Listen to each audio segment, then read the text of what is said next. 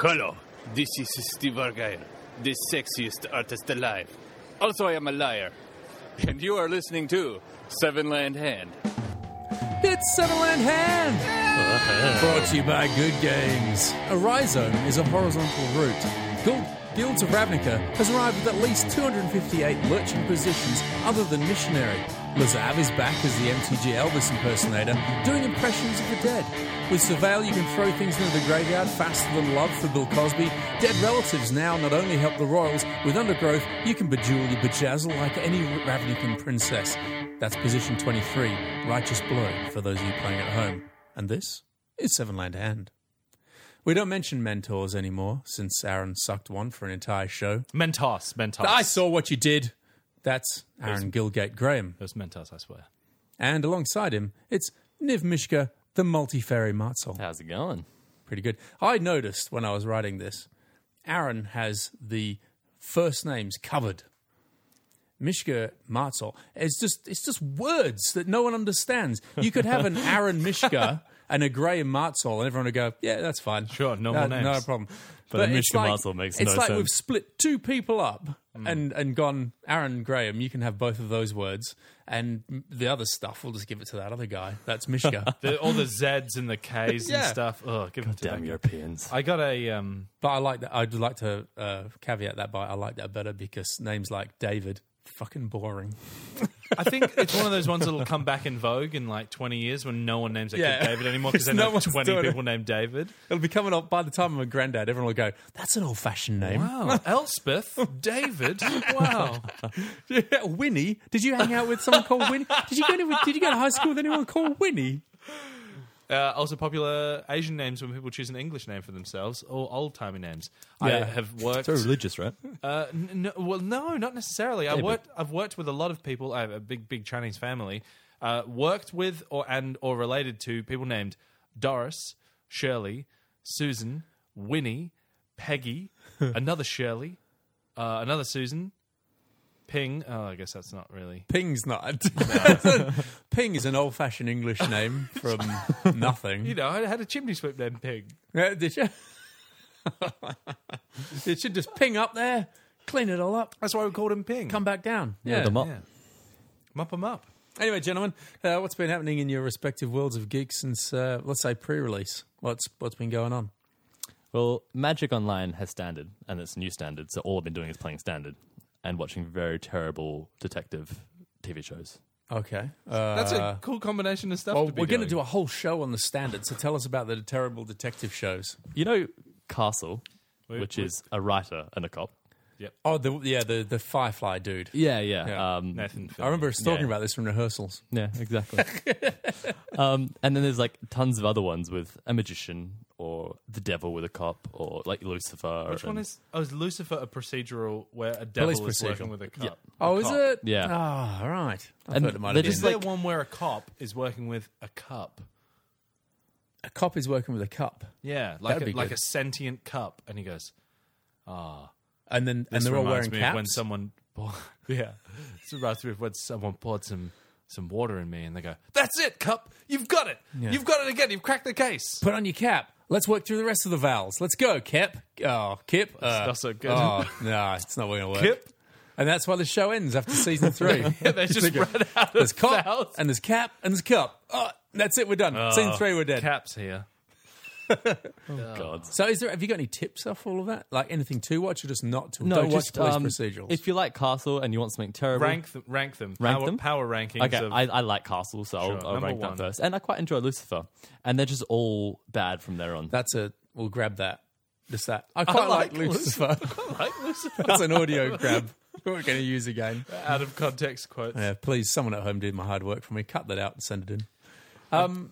So, are you watching this with someone or just by yourself? I'll just by myself while I play Magic Oh, Online. okay. Yeah. While you're watching Magic Online, the rest of us totally focused. I can't stuff up. Yeah. Just watching Can't make police a procedurals. mistake. It might be why I do so terribly at Magic Online, actually. Oh. That's pretty contextual as well because you do much better on Magic Online than... I'm going to Anyone else I know? swing in for lethal, and it was done by the nanny with the candlestick Nailed in it. the library. Nailed it. Aaron, what have you got? Back on the Rocket League. Didn't we talk about this? Using cars to play football is pretty fun. Yeah. at My least my feet to adjunct, play maybe football. while we're on TV shows, is shout out to Axel. I don't know why I said Axel. Fucking hell. Axel. Axel. He excels at being Axel. Excel spreadsheet. If you want to know a bit more about Axel, he used to send us Axel's Philosophy Corner back in the pre-episode 50 days, where it got messy, and I invited it more and more. Good listening. It's not good listening. We'll talk about a lot of Lots of love stories with... Anyway, so I was flicking through Netflix the other day, and I saw The Haunting of Hill House, which I recognise as the title of a Shirley Jackson novel from yesteryear. I don't know. I don't know what year. This is a podcast, it's where you expect facts, where you go, from 1948 novel by Shirley Jackson. Just own it now, yeah. So 1948, she wrote it. If someone writes in and goes, it was 1959, Two. then we'll be like, thank you. You win a prize. Kudos. Yeah. I know, anyway, so I saw it as that, and I thought, oh, that's good. That's good. Yeah, I'd be interested. But then I saw the pictures of the people that were in the advert photo on Netflix for it, and they're all a bit too good looking and a bit too actorly, and I thought, that looks like Twilight meets Shirley Jackson. I don't want to be in on it. Mm-hmm. Then, we get back to Axel now. Facebook post, oh my God, you got to watch The Haunting of Hill House. And I thought, well, if Axel's tipping it, I better get in on this. Had a bit of a chat about that. I watched it, episode 1. My God, chills. No jump scares or anything like that. But the chills and shit that I was getting, my legs were like going ping, ping, ping, ping, straight up and down the chimney chute all the time. And I just couldn't believe it. It was really gripping and terrifying. And I'd recommend that above any police procedural that Mishka wants to sell to you. I'm not selling. He wants to keep it all to himself. Yeah. Don't you dare share. I've actually just been very busy between the store and stuff, and then someone sent me a message who comes in and buys a lot of board games and was like, I'm hey, right behind you. I was like, the message. hey, you didn't see me then. He said, oh, what's happening in... Why do you lock your car with your left hand? What? Where are you? I'm in your house. I'm upstairs. No, he was like, oh, what's new with board games and stuff? And over the last 6 months, year, I guess, I've been a lot more focused on Magic as like a fun thing that I prepare for Grand Prix and stuff for. But over the last few weeks, it's been like, I'm playing Magic like full time again. If That's great. Limited only, Okay, no standard yet. Of course. But Arena being so great, Yes. which we're going to talk about a lot today, Yeah. and the new draft format. It's like being a kid all over again. Yeah, it's like coming to Magic with fresh eyes. And so I was like, I've actually just not been playing as many board games because I just play Magic and stuff instead. And so in the meantime, I play a bit of stuff on my phone. But if Arena ever comes to my phone, I'll be screwed. Yeah. I'm just writing notes because it's stuff I want to talk about Arena, but we can't get into until later. Yeah. So I already said that. I don't know if I said that on air. I got Spider-Man on the PS4 as per Chris Jones, friend of the show, recommendation. It's very slick. It's nice. I used the word slick too early. Yep. I'm going to use that a lot tonight. Yeah. Slick Get count. used to it. We went to the pub before we came and did this podcast, so Yeah. it's going to be tough. Slick Count was also my nickname in prison. Slick. No, Slick Count. Oh, Slick Count. I think that's what people used to yell at me. Did you know why? Oh, no. Is there a... I think they were saying Count anyway. Oh, yeah, yeah. Come on. Yeah, good gotcha. Yeah, they were saying Croft. Oh, it's a good job we do an agenda because that can remind us of things we're actually talking about. You and I, Aaron, next week, we're off to PAX Melbourne to do some coverage. We won't be in this sort of state. We'll be off to PAX Melbourne to do I think we will. No, that's after the show. After the show, yes. Good Games Magic Championship. Woo!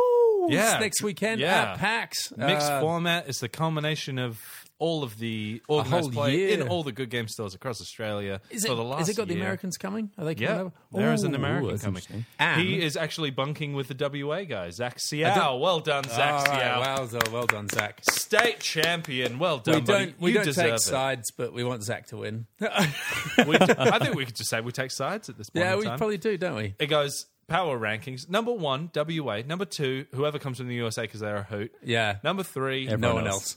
No one. Oh no! Whoever, Absolute. no. Everyone, last year was an absolute hoot. We had a blast, and it'll be really good to see how it all unfolds this year. And on the PAX floor, there'll be, if you're going to be there, you'll be able to see these dudes playing out on Saturday. And we won't be there because they can't listen to a commentary or we'll talk about what's in their hand and stuff. So we'll be up. We'll be up secreted and away. Secreted away in a corner where we can't experience PAX very well. I With bet you the tech's going to work just as well as it did tonight. Yeah. With our headphones on Yeah. and going, oh, he's drafting his third card now. What has he got? It's Gilgate. a 2-2 for 2. 2-2 Gilgate. How exciting. Yeah. Oh, that's another Guildgate. So far, he's got 5 Gilgates. He's looking to play multicolored by the looks of things. Wow. Guilds of Ravnica. He's playing a Gilgate Matters deck. Anyway, more of that. We'll figure that all out by next week. Yeah, you'll be able to watch the video coverage and stuff online. Yes, that's all very exciting. Look, it feels like it's a. We can't honestly wait to get into this podcast because we've been hanging out for about the last hour and a half, 2 hours, and trying not to talk about Magic, which has been very, very difficult because we're so enthusiastic about it. So we should probably just knock this on the head right now, which is the shortest Week in Geek we've ever done at 11 minutes, and get straight into the good stuff, which is Magic, right? Yeah, that's been my Week in Geek, so the whole podcast will be a Week in Geek, really. Okay, after this, Week in Geek, Magic style. Listener questions, they're here. They're about guilds of Ravnica. Chocolate. All right, listener questions. Listener questions for Guilds of Ravnica. Those are graphics that you get on the video stream if you were tuned in. Henry Jones. I've read this earlier on. I don't know how to read this one. In draft, is it within reason to draft This is good, actually. In draft, is it within reason to draft Rakdos, Azorius, Orzhov, Gruul, or Simic? If so, which ones? So you're going out of the guilds that they've given us and doing your own mixed pairings. So the only context I have for this is that in original Return. Yeah. In Return Middle Ravnica. In medium Ravnica, Return to Ravnica, the guilds were pretty set. There was all the allied colored pairs: blue, white, blue, black, blue. You know the. But they rest. released them the same as this. Then they released them in 5, then 5. Yeah, they did allied colored and then enemy colored in Gatecrash. Enemy colored being like the ones that are across from each other in the color wheel. On the back of your card. I drafted that set, I would say, 50 or 60 times. I was going to guess 8 billion, but I it's drafted the same. I drafted outside of Guild one time, and it was sick. Like, it was red, white in Return to Ravnica. 3-0'd, didn't lose a game. Did because Boros you just not come up until Gatecrash? yeah. Oh, wow. It was the super aggro. Yeah. Gatecrash was the you have to draft 2 drops or you die set. Yeah. And red-white had Wojek Halberdiers, which is like red-white 3-2. If it attacks in a battalion of 3 or more, it gets Battalion. first strike. That was the thing, wasn't Battalion. it? But you just played red-white and Return to Ravnica, and you just took all the good white aggro creatures and all the good red aggro creatures, and you just ignored all the other stuff, and it was really good. Because they were probably already tooled up to be useful for Boros coming in Because they knew that there would be some Yeah. synergy in Dragon's Maze when you play all 3 as well, which ended up being a bit of a mess, but whatever. Let's not go back to that. In this set, I think that the power level of the gold cards at common and uncommon, it's really hard to just completely ignore those and play a red-white deck. I've made a few. What's the 2/2 first strike mentor called? Oh, Boros. whatever it's called. 2/2 first strike. 2 minute, 1 white for a 2/2 with One first white Yeah, for a 2/2 first strike mentor. I love that card. So good. It's I can't remember what. That is one of the premium uncommons that you would take to. I was going to ask about that card deck because I feel we should really look it up. Look, find out what the name of the card is because it's because I think people are going to get thrown by Sunhome that. Stalwart Anthony Lee just responded. Thanks. we didn't even tell him what the picture was called. I need that back now, Mishka. All right. Yeah, because Okay, now do an art description of it, Anthony. I think everyone's going to get thrown by the fact that it's got mentor on it, and because it's a 2/2, you're going to think well, what am I going to mentor onto? But I think just the 2-2 with first strike. Forget about the mentor bit. I've lost. Matter, right? They go turn 1 Healer's Hawk, turn 2 Sunhome Stalwart. Healer's Hawk's lose. another one, right? Yeah, so, Healer's Hawk suddenly amazing in the set because it actually gets the 2-drop you can mentor mentor guys onto on. that. Yeah, and we should probably talk about this in the draft. So enthusiastic we are. We're so Good. I just love this set. It's been so much fun. What was the question? Drafting off guild. Off guild. I wouldn't recommend it. Wait until you're about 20 drafts in, and then you can like whether it's even possible. We'll see, but I think it's not going to be super possible. But Anthony Lee may disagree with us on the video stream in 5 minutes, in which case we will re-record this bit and correct ourselves. Anthony Lee says art description is dude with a sun helmet thing, and he looks pretty pissed off. He's about to swing his sword. Oh, Teferi. No, Sun Titan. Multi-Teferius. Multifarious. Multi-Teferius. Multi-Teferi, that's Tavaz. Teferi the Zav. multi-Teferious. He's at least 3 times the Teferi Planeswalker. He's that good. Ultrafarious. Matt Veal. It seems that GRN... What's the difference between this guy and getting like some food out of like a big tank where they just make a bunch of food, industry style? And Matt Veal. You're saying Matt Veal? Yeah. I just thought it's not Shiny Veal. Well, one's a vat meal. Is his name Matt? Matt. Yeah, his name's Matt. Vat meal. It's a spoonerism. Good one. And a good one. It's going south, so I'll ask his question. It seems that Guilds of Ravnica's standard is very open at the moment, with lots of archetypes finding success. Sounds like one for you, Mishka. Oh, great. For the brewers amongst us, what tips and tricks would you suggest when creating a rogue deck so that it can be unexpected and competitive? This is definitely something that's worth considering pre-Guilds of Good Games Magic Championship, because we definitely saw this last year, didn't we, with some wild decks coming in from Indianapolis. Manny came with Team of Miracle Grow and he crushed it. Did he? Well, he Absolutely crushed himself. not. Oh, okay. He crushed himself. And he was out round to one. losing in round 1. And we kind of picked that the night before. But it was just a wild... But then equally, there was Jax. Jex, yeah. Jax, I always get it, Jax Calder, who came in with a completely different deck. But it was a standard playable deck. It was a quite normal deck that we'd seen. Blue-black control-y kind of thing. Yeah. But everyone else was ramming up or the control. Yeah.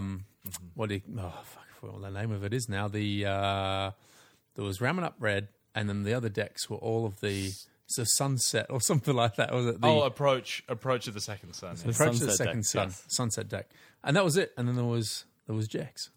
Yeah, Jex was on blue-black mid-range, which is pretty sweet. My point being, in a stumbled way, is that those outlying decks can catch people off balance, really, because they're expecting to see those 1 or 2 standard decks pop up, and then all of a sudden, bang! You're in there playing cards they weren't trained to deal with. I guess, like, do you think that the format as is hostile or open to someone coming in with something left of field and breaking it? I feel like it's not hostile to it, but at the same time, you shouldn't be trying to make a rogue deck for the point, or for just having Because a rogue any deck. deck is a rogue deck practically at this point Yeah, in like time. you shouldn't go out there trying to design a deck that's not been made yet and trying to make something work. Like That is make like something that people really weirdly people love focus doing on, it, but though. making like Yeah. I don't know, But I like that. a team of ramp deck right now, just going out there and trying to make one might sound good. You might on paper might make sense, but it's just not going to. It might just not work out against the meta. You need to think about what you want to play first, or what you think of the powerful cards, and then design around them. Rather what you want than to play or what you're playing against. or what you want to play, and that will take into account like what Yeah. you want to play against. But I don't think it's really good idea to try and make a rogue deck, because Like often you'll if I just say, fail I and wanna then play, get frustrated. I love cards like Notion Rain and Sinister Sabotage. Yeah. If I start my deck with 4 and 4 of those, So I hate Notion Rain. So what is it? Surveil gotta- 2, take 2 damage. Did you play Surveil Read 2, the Bones draw ever? 2, take 2 damage. Read the Bones. Yeah. Yeah, so read the... Oh, so yeah, it's like a read the Same, bones, isn't it? Yeah. Except you can put them in your graveyard Yeah, instead, so so you can get play them. read the bones loads. Yeah, it's weird, isn't it? Like in different contexts, how things look. Yeah, Or like evaluation Notion. of them. I felt very similarly about Notion Rain, and then people were like, "Oh, it's just a Surveil Read the Bones." I was like, "Oh Yeah. my god!" It's like that Stalwart. I thought you guys would be like, "Nah, that's garbage," and I was like, "No, I really like the idea of a It's so 2 mana good, yeah. Mm. 2/2 with first strike. I don't even care about the mental, but yeah, you stick it onto the healing hawk. Yeah. Or hawk of healing. I really like. No, let's talk about that in the draft Hmm. portion. No, but So- if you want to make if you want to do something new, if you want to brew something, make sure it's consistent. So don't just lump a bunch of 2 ofs and 3 ofs and 1 ofs in your deck to try to get everything you want in the deck. Make sure you got consistency in your draws. Can you go within the colors that people are using and then just try some different synergies of cards if you want to try and brew a little bit? Like go with what's strong. Like if Golgari is doing well, if Boros is doing well, can you go within Golgari or Boros and then just, because you've got more than just Guilds of Ravnica to play with, and start using some, playtesting some more diverse picks? Yeah, so like you every Golgari deck will have some amount of Vraska and Assassin's Trophy and some removal spells. Yeah. But then the rest of the deck is very fluid around that. Yeah. But that's not necessarily brewing in your archetype. You're just trying out different cards within a certain archetype. Yeah. So is that? And I was saying, because I enjoy the brewing process or the mental process of the brewing, and I think it crushes half of the hobby if you just I'm just going to go online, I'm going to buy these cards that this guy's done, and I'm just going to play that at Friday Night Magic. Definitely If that's experiment it, with what you want to play. Yeah. Like the Golgari decks right now are a perfect example. I don't think there's a stock Golgari list yet, and people have been playing Golgari non-stop. Yeah. Golgari, there's so many good options available to you. You can just customize your deck how you want. But that's less of a brew and more of a tuning. Yeah, I guess it's actually a little bit about what you want out of it. In response to Matt's question, I think then we're saying, yes, it is a good time to do this kind of thing because the metagame is not settled, but also brewing is at its most effective when the metagame is set. There's 3 or 4 different decks, and you go, I've got a Team of Miracle Grow deck that can beat up on this whatever. Because that's exactly when you start off, maybe your decisions are, what am I going to be playing against? How can I beat that? Yeah. And then still have something in reserve to win. But we're in this weird kind of, you were saying it's like a cyclical thing where it's like, everyone knows that Golgari is the best deck. You play something that...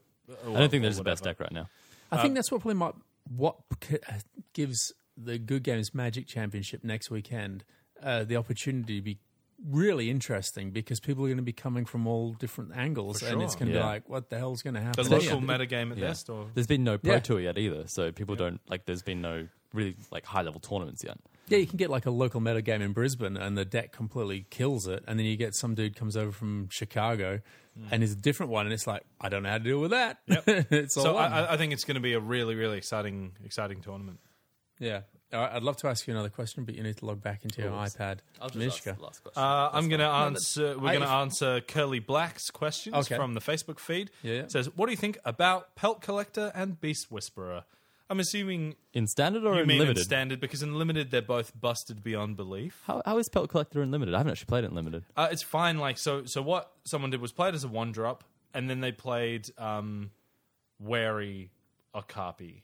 And because Pelt Collector triggers when you... Now, what did I say to you today? The most powerful card in the set, obviously. 3/2 with Vigilance for 3? 3/2 with Vigilance for 3. I love that card. Today, I was killing it with that dude. He was just like my rock solid... Well, I wasn't killing it. I was getting beaten horribly. But, no, seriously, I was. enjoyed it. But he was the guy that was just there, and he was rock solid, and he would do some heavy lifting for me before I got beat. Which could mean... He protect and he attack. Yeah. He did, yeah. He was vigilant. Pelt Collector in standard will be good because you can form your whole curve around it and stuff, but often we've seen these cards that require them to be a 1-drop not be great, except for in the evolve decks and stuff of yore. So you're saying standard or limited? So in standard. Okay, yeah. In limited he was okay. Against me he was good because it just meant I couldn't trade off for his other creatures that were already bigger than it power-wise, because then it'd trigger him. What's his final thing? It gets trample. If he's got 4 counters, 3 counters on him. So it's just a cool card to curve in, with, but obviously a horrible late-game thing. Beast Whisperer is just nuts. Just absolutely nuts. Limited is all about just playing a good curve of creatures. There's not heaps and heaps and heaps of 3 damage removal or just outright destroy in the set. So if someone lands a Beast Whisperer against you and you've only got a Luminous Bonds or a Capture Sphere in your hand, you just lose. I was playing it actually on Tuesday, yesterday. Then I played it on turn 4.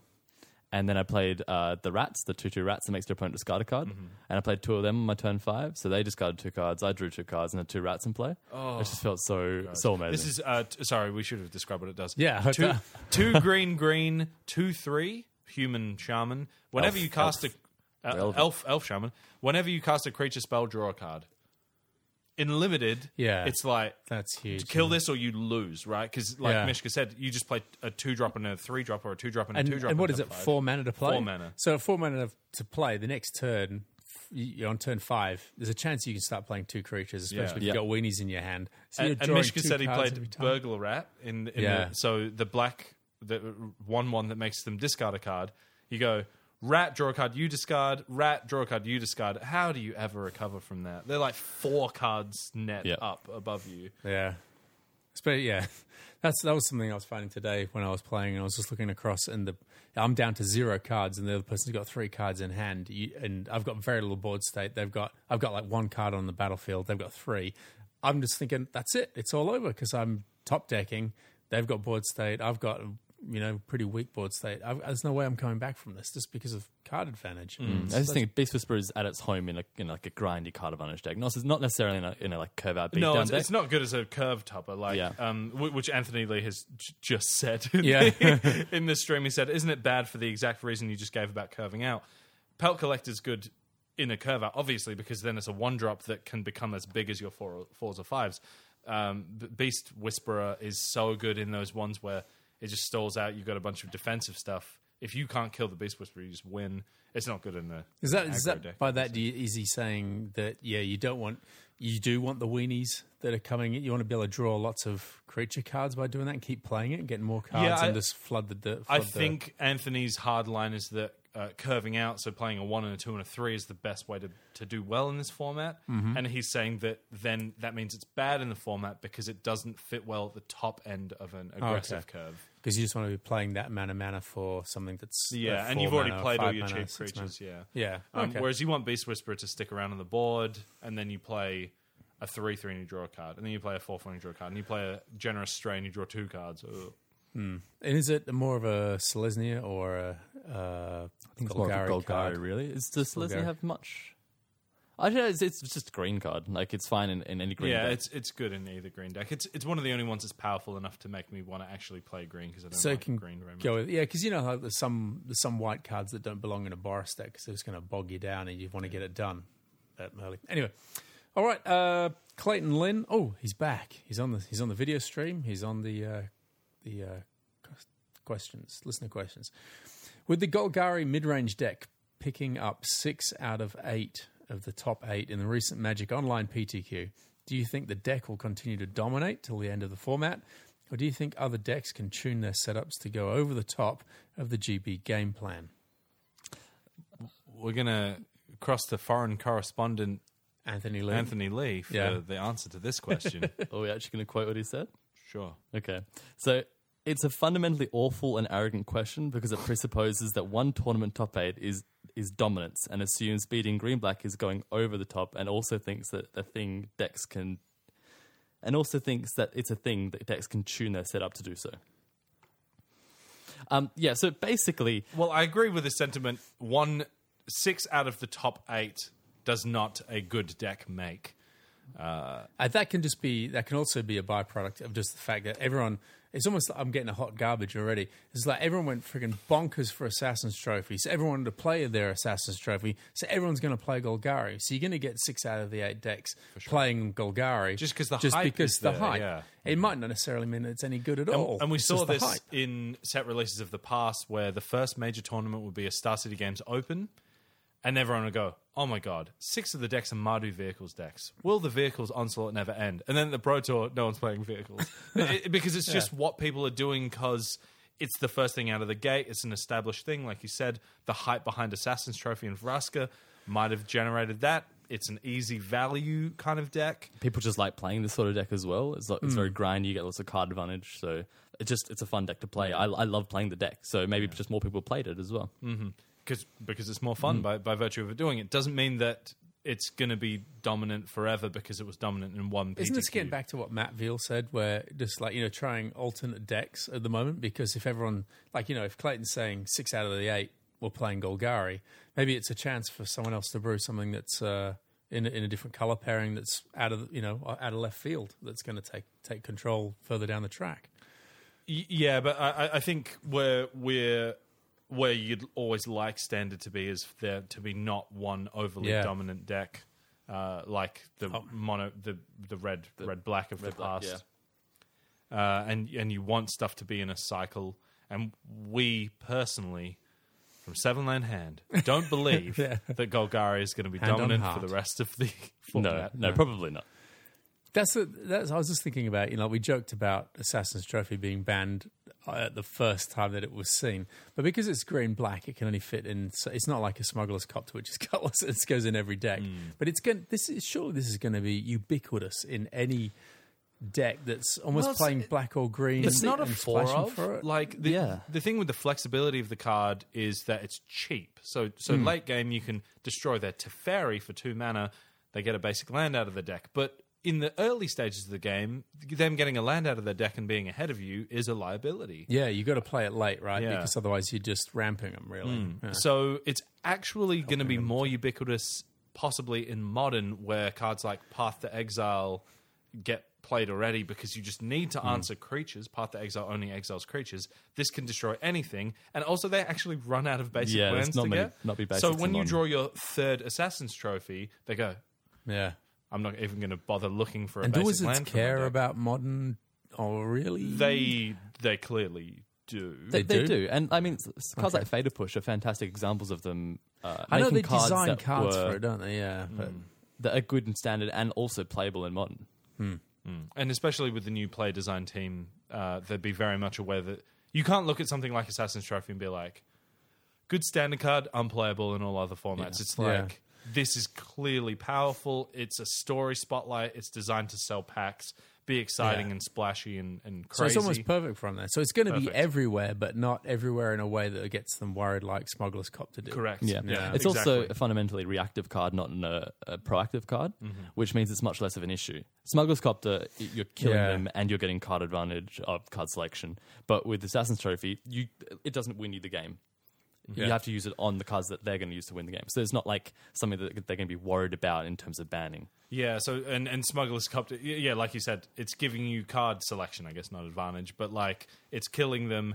And also every deck that you build around Smuggler's Copter needs to look the same. It needs to have a 1-drop creature that you can curve into Copter so you can crew it as soon as you possibly can, right? So that's what they wanted. They didn't want every deck list to start with 4 Copter. Yeah. And with Assassin's Trophy, you actually have to think about putting it in your deck or not. Yeah. Oh, okay. That's interesting. Have we got any other questions that a listener question related for the... There is one more listener question, and it is from... David Wildsmith in the pod. I'm lost. I don't know what to do. What is a guild? What is an OV? What is a Ravnica? I don't really Please know. Help. We've got one more question. It's from Jacob Hutchinson. It's not from that David guy. No. Jacob Hutchinson says, I'm curious. Is he? That's his question. Oh, okay. Well, that's okay. I know a few people. What do you think is the most underrated card in Guilds of Ravnica? Underrated? Well, that's the Stalwart that I was going on about before for me. Sunhome Stalwart? Yeah. We've already mentioned it. And the Hawk. Hawk, yeah. Hawk is moved beyond underrated for me because it's beaten me to death so many times. I've been waiting for this moment for so long. I've been looking at one drops. I've been going, come on. Like there's a black, one black, Night Market Lookout? Death Touch.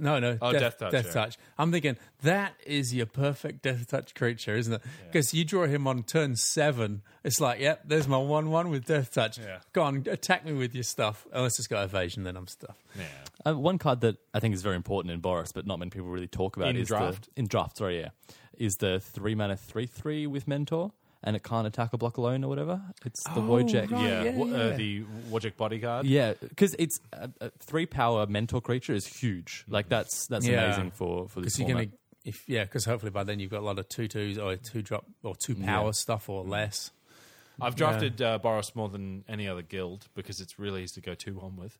I haven't 3-0'd with it yet. The biggest difference between decks that felt like they just worked and curved was 3-drop mentor creatures, because you have all these 2s to choose from. They don't all necessarily mentor and help build your board, but Wojek Bodyguard and Blade Mentor, which is the 3/1 mentor, They are both instrumental in helping your Healer's Hawks get off the ground. They make your They already get off the ground. They're flying. Very good. They make your Fresh Face Recruit really good. They make it attack past 1/3s and Yeah, stuff. see, I thought Fresh Face Recruit got a lot of press, like as in this is exciting. But I thought Stalwart way better. Well, because Stalwart's an uncommon, and Fresh Face Recruit is common. Is it? Yeah, it is, yeah. So Sunhome Stalwart is like, they've pushed it a little bit because they're like, 2/2 first strike, that's pretty good, and mental. Whoa. What can you do with this? Put it on some 1/1s. But yeah, I'm like, in terms of underrated cards for draft, the ones that I have liked the most are actually weirdly Whisper Agent, the 3/2 Flash Surveil one. I just really like having a pseudo removal spell that surveils, triggers your other surveil things. It's kind of a 3-mana thing. What about it's not good, but I think it's underrated. What It's not about unplayable. the sorcery speed? Oh, there's a white card. I can't remember its name. There's a white card, sorcery speed. I think it's 1 mana. Good? Yeah, good for battle. or Good for something. battle. Yeah. Yeah, those cards normally were like, sorcery speed. It's not you can't like attack in. You get your blockers, then bang! I'm +1/+1 a couple of dudes, and I win the battle. But with Mentor around, I'm getting Mentos stuck in my head now. Mentos around. With Mentos around, these cards are all of a sudden become a little bit more valuable because you get to throw them around a little bit, don't we? And we get Mentors being able to last a little bit longer in terms of being valuable in mentoring down, and your whole battlefield gets a bit stronger. Let's imagine a little bit of a stalled out board state. I've got a Healer's Hawk, I've got the Wojek Bodyguard, the 3/3, and I've got another, say a 3/2, the vanilla one. If you have a bunch of 3/3s, and suddenly I gird for battle, targeting my Healer's Hawk and my Wojek Bodyguard. Let's say it's a 3/3 rather than the 3/2 to make this example better. If I gird for battle on the Wojek Bodyguard and the Hawk, then I attack with all of them. I can mentor on, like I can attack with the Hawk for more. You've buffed the mentor abilities of your bodyguard, and you can put it onto the 3/3 where it couldn't attack before as well. And you can get the lifelink off the Hawk. It's just kind of like, it's one of these awkward things. There was a card in original Innistrad called Travel Preparations, which was just like the really annoying watermark of the set. That's like, if you can't beat a deck going 1-drop, 2-drop Travel Preparations, you just lost. In that cool format where you could do whatever with the graveyard and stuff. But if a human's deck just curved out and you just travel prepped, this kind of reminds me of that. You only have a few turns to deal with the Boros Onslaught when they're super aggressive, and gird for battle just means that you make like you make. So some it's plays. good for battle. Because we're talking about underrated cards. I was suggesting that because in previous sets, good something like that would just be like, okay. And in sorcery speed, it's almost like, we're not interested. But it seems like it's got a lot more influence in this deck. To me, it's because the window in which to react to these aggressive decks is so small. Gird for battle only costs 1 mana. I think so. Yeah. It does. It only costs 1 mana. You could do that, and you could potentially do another thing in the same turn. And the fact that they could push past blockers that were potentially going to ruin a good attack or opens up an attack you couldn't do before. And I guess that's an the mental underrated card. mechanic gives you counters, not just like until end of turn. And this gives you counters as well. So it's not like horrible by itself, and it can activate all this mentor stuff. I don't know. I thought My actual answer for underrated card is Rubble Belt Boar. Is that the 4-mana 3/3 that gives creature +2? Yeah, because you stick it on a mentor guy and it can mentor something it couldn't mentor before. Yeah.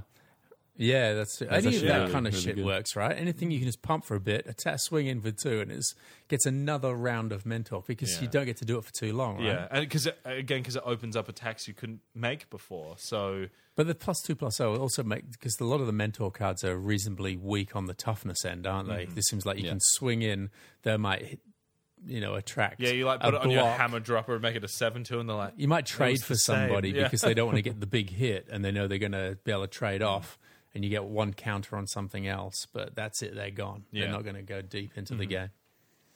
Is that listener questions? that's the listener questions. Oh my goodness! All right. We'll decide which one we like the best. Mishka will, because then if it's not you, we can blame it on Mishka, and we'll be back Oi. after this. Buster Booster! Buster Booster almost 3 times because I've got this. Is it Bust a pre-release pack. pre-release pack, which has already been busted? And what do I find inside?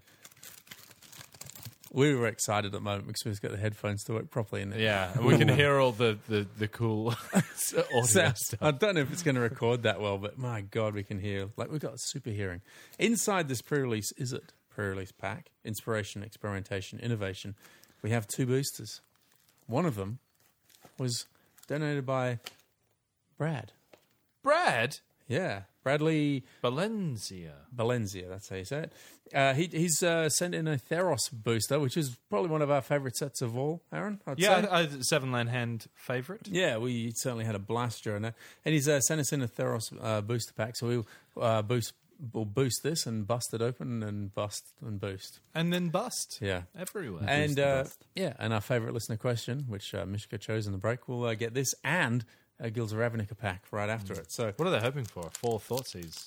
I don't even know what's in Theros. 4 Thoughtseas. I think that's a big one. There's Foil. Were the lands any good? Were there any lands? Temples. Temples. all right. So like okay. Okay, here we go. Blue black one still played? Theros. Temple of Deceit. Okay, Mishka didn't play this set, did you? You hadn't started playing by this time. So we're going to start with something called an Ill-Tempered Cyclops. Playable, 100%. 3 and a red for a 3/3. He's got Trample, and you can pay 5 and a red for a Monstrosity 3. Monstrosity is the... If this creature is Add a monstrous, counter? Add put counters? 3 + 1. Well, yeah, monstrous 3. Put 3 +1/+1 counters on it, and it becomes monstrous. I feel like Monstrous is a great mechanic for Limited, right? So Yeah. good. Because it gives you a mana sink late game. It's like Kicker or whatever, except better. Yeah. So it's not just like a 3-drop and that's it. It's dead. It can also come through, and you can play it as a 6-drop. Was the format fast? It was battle cruisery. Okay. So that sort of thing's good. Ill-Tempered Cyclops. Just First pick? I don't think you would ever first pick this. no. It's just a It was just solid good. dude.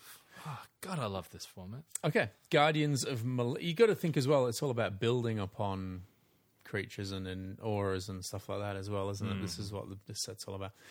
Guardians of Meletus is a 3 colorless for 0/6 defender. That's that. Probably quite terrible. Not good. No, I wouldn't play that. Back in the days when we used to laugh at artifacts.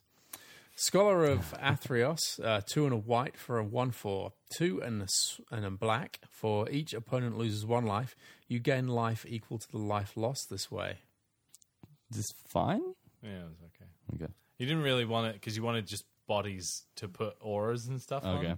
on. And this was, I remember being like all right, but white-black wasn't a very established like archetype, so you just not play it all. Also reads like a 2-headed giant card, doesn't it? When it's like each opponent loses each 1 opponent. life. Yeah. and It was, you get and it was life. very good in 2-headed giant. Yeah. Disciple of Phenax, 2 and 2 black for a 1/3. Looking at the back of the pack there. Disciple of Phoenix, 2 and 2 blacks for a 1/3. When Disciple of Phoenix enters the battlefield, target player reveals a number of cards from his or her hand equal to your devotion to black. You choose one of them. Each player discards that card. Did you just take a gasp of breath because you played this in Pauper and it's really exciting? No, because I remember was Gary in this format? Yeah, it was. Okay, so in this case, this card is actually fairly decent, right? quite good, Because yeah. you've got Grey Merchant of Asphodel. Yeah, so you could play it on turn 4, and if you had one other black pip in play, they would reveal 3 cards from their hand and they discard 1. And then you curve it into Gary and you drain him for 5. Yeah, and you okay. gain 5. Pretty strong. 1/3 body, whatever. But you would never first pick any of these No, cards. but like that's where it gets value, right? If you're playing in that sort of black deck. It was the pips. You're counting the pips. Grey Merchant of Asphodel, that's Gary. He was at Common in this set. Common. Common, yeah. That's why ridiculous. it's so good in Pauper. Oh yeah, it's a pauper card. Oh god. Farika's Cure, 2 black pips. Instant. Farika's Cure deals 2 damage to target creature and you gain 2 life. I remember this being okay, but creatures got out of hand like really, really quickly. So 2 damage wasn't really much. 2 damage didn't end up Yeah. scaling very well into the late game. And it's a pretty strict casting cost as well with the 2 black pips. You know, if you're- but like you were generally heavier black than you were any other color. Rage of Perforos, 4 and a red for a sorcery. Rage of Perforos deals 4 damage to target creature. It can't be regenerated this turn, and you can scry 1. It's weird that they put the regenerate clause on there. They can still regenerate at this point, right? I remember that. This is one of the last sets where they cared about things regenerating. This was, I think, okay. But again, by the time you got to 5, they had already kind of like cast a bestow. And if they just bestowed on a 2/3, this didn't actually kill anything that you needed it to kill. And its sorcery speed. It's strange, but it feels like it's weird that we haven't had a bestow yet because that sort of gets you into the flavour of what's going on with Theros, right? Feral Invocation, 2 and a green for an enchantment aura. You can flash this in. Enchant creature. Enchanted creature gets +2/+2. This was pretty good again because combat trick that's permanent. And also a lot of the best green creatures were like 2/2s with heroic get +2/+2 creatures, or a 3/3 that heroic get +3/+3 counters. But this is still old-fashioned enchantment. It's not like bestowing, so you could still get 2 for 1 with a bit of removal. Yeah, generally you would play this as a combat trick. So you go attack with my 3/3, and you got 3 mana up, and they go, I'll block with my 3/2. And then you get your heroic trigger, and you get this flashed in. Because you can flash it in. You get your card, even if they untap and kill it. But again, the removal in this set was not very good. So, yeah. Where was this rated? Was like a good pick? This is not good. No. Because all the bestow stuff didn't screw you. Return Centaur, 3 and a black for a 2/4. When Return Centaur enters the battlefield, target player puts the top 4 cards of his or her library into his or her graveyard. Was there a mill deck? Nah, there was like a weird self-mill thing built. It was a black-green built around an uncommon called Nemesis of Mortals, which was like a 5/5 snake that cost 6, but it cost 1 less for every creature in your graveyard. Okay. And then you could monstrous it for 10, but that cost 1 less for every creature in your graveyard. And so it was like you could just go. There was like a little bit of self-mill, but you very rarely milled your opponent. Bad cut. No, not good. Okay. Here we go. This is a card format. This is no. We're getting into the good stuff now. Hopeful Eidolon, 1 white for a 1/1. Hey, you can bestow it for 3 and a white. It gives you lifelink, and enchanted creature gets +1/+1, and it has lifelink. So this would be something. This would be something you'd throw on the top of something else just to get lifelink, right? I'm assuming with heroic, this is amazing. Yes. Okay. So the best common in this set for white was called Wingsteed Rider. It's got 1 white 2/2 with flying. Heroic put a +1/+1 counter on it. So a 2/2 with flying for 1 white. So it's already playable. It's already good. Yeah. So you go Wingsteed Rider on 10/3. Not a lot of instant speed interaction in the format. So you just untap. You go Hopeful Eidolon on this, and you've suddenly got a 4/4 flying lifelink heroic thing. And then they go, okay, cool. Take 4 damage, whatever. Untap. Kill it or whatever, or bounce it, and you go, cool, I've got a 1/1 lifelink now, and then you bestow onto the 1/1 lifelink. So it's kind of like you never really got ultimately screwed by playing the auras and stuff, and I've never played a format where if you kill the creature in response to the bestow, does the... They squeezed the rules text of bestow and in the comprehensive rules, so if you killed it in response, you still got the bestow creature. Wow, that's... Yeah, I don't know how they did it, but they made it happen. Okay. Mm-hmm. Doesn't make any sense, right? And everyone was like, surely, at least in response, and they're like, no, it just comes into play. And we were like, are you sure? They're like, yeah. And they just wrote it in the rules. It's like, even if it's killed in response, it still comes into play. Yeah. It never feels bad. Yeah.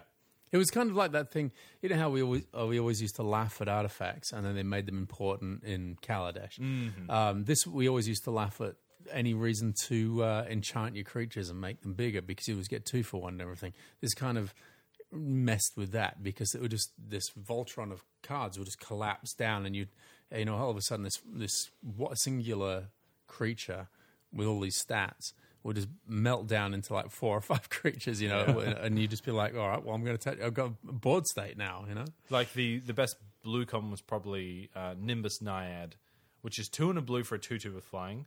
You can bestow for 4 and a blue. Enchanted creature gets +2/+2 and flying. Right. So it's like you wouldn't want to play that aura, but if they kill the creature in response, you get a 2/2 with flying. It's like fantastic. It was so good. I love these trips down memory lane. Yeah. So I'm assuming that's the pick right now, the Hopeful Eidolon? Hopeful Eidolon is what I would pick, yeah, for sure. Fate Foretold, 1 and a blue for an enchantment aura. Enchant creature, when Fate Foretold enters the battlefield, draw a card. When enchanted creature dies, its controller draws a card. Okay, this is all from what I've heard from other people talking. The Blue White Heroic deck was one of the better decks in the limited format, and this is just another way of triggering Heroic and gaining your card advantage. This one you do open yourself up to getting 2 for 1, because if they do happen to bounce it or kill it in response, you don't get any of it. And also, it didn't give any power and toughness boost, and mostly you were wanting to do that. But if you were like blue-green, the green heroic creatures gave lots of +1/+1 counters, and so you'd want to play this in blue-green a little more because you could draw more. Any target is good. Yeah, any target. You just kind of wanted anything to target. This is on the much lower end of the Playability scale. Yeah. It replaces itself immediately, so it's not. Yeah, got if that it doesn't get killed in response. Yeah. Okay, and we're into uncommons now. So Hopeful Eidolon is our easy pick for the common cards. Ordeal of Thassa is 1 and a blue for an enchantment aura. Enchant creature. When enchanted creature attacks, put a +1/+1 counter on it. Then, if it has 3 or more +1/+1 counters on it, sacrifice Ordeal of Thassa. When you sacrifice Ordeal of Thassa, draw 2 cards. This is really good. This is so good. This is really, really good. Really good.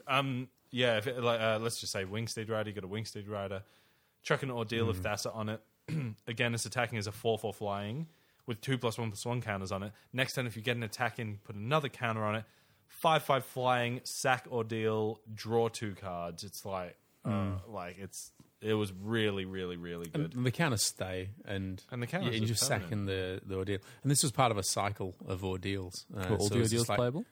The black and the green ones weren't so good because the black one made them discard 2 cards, and it was like by the time you were doing that, it was too late. And the green one ramped you like a basic out of your deck. Sure, okay, yeah. So it was like a quest thing to jump through, but it wasn't that great. But the blue one drew you 2 cards when you triggered it. The red one dealt 3 damage, so you could bolt something.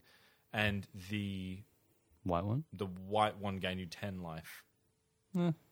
Which was like, okay, like, because the format often devolved to racing.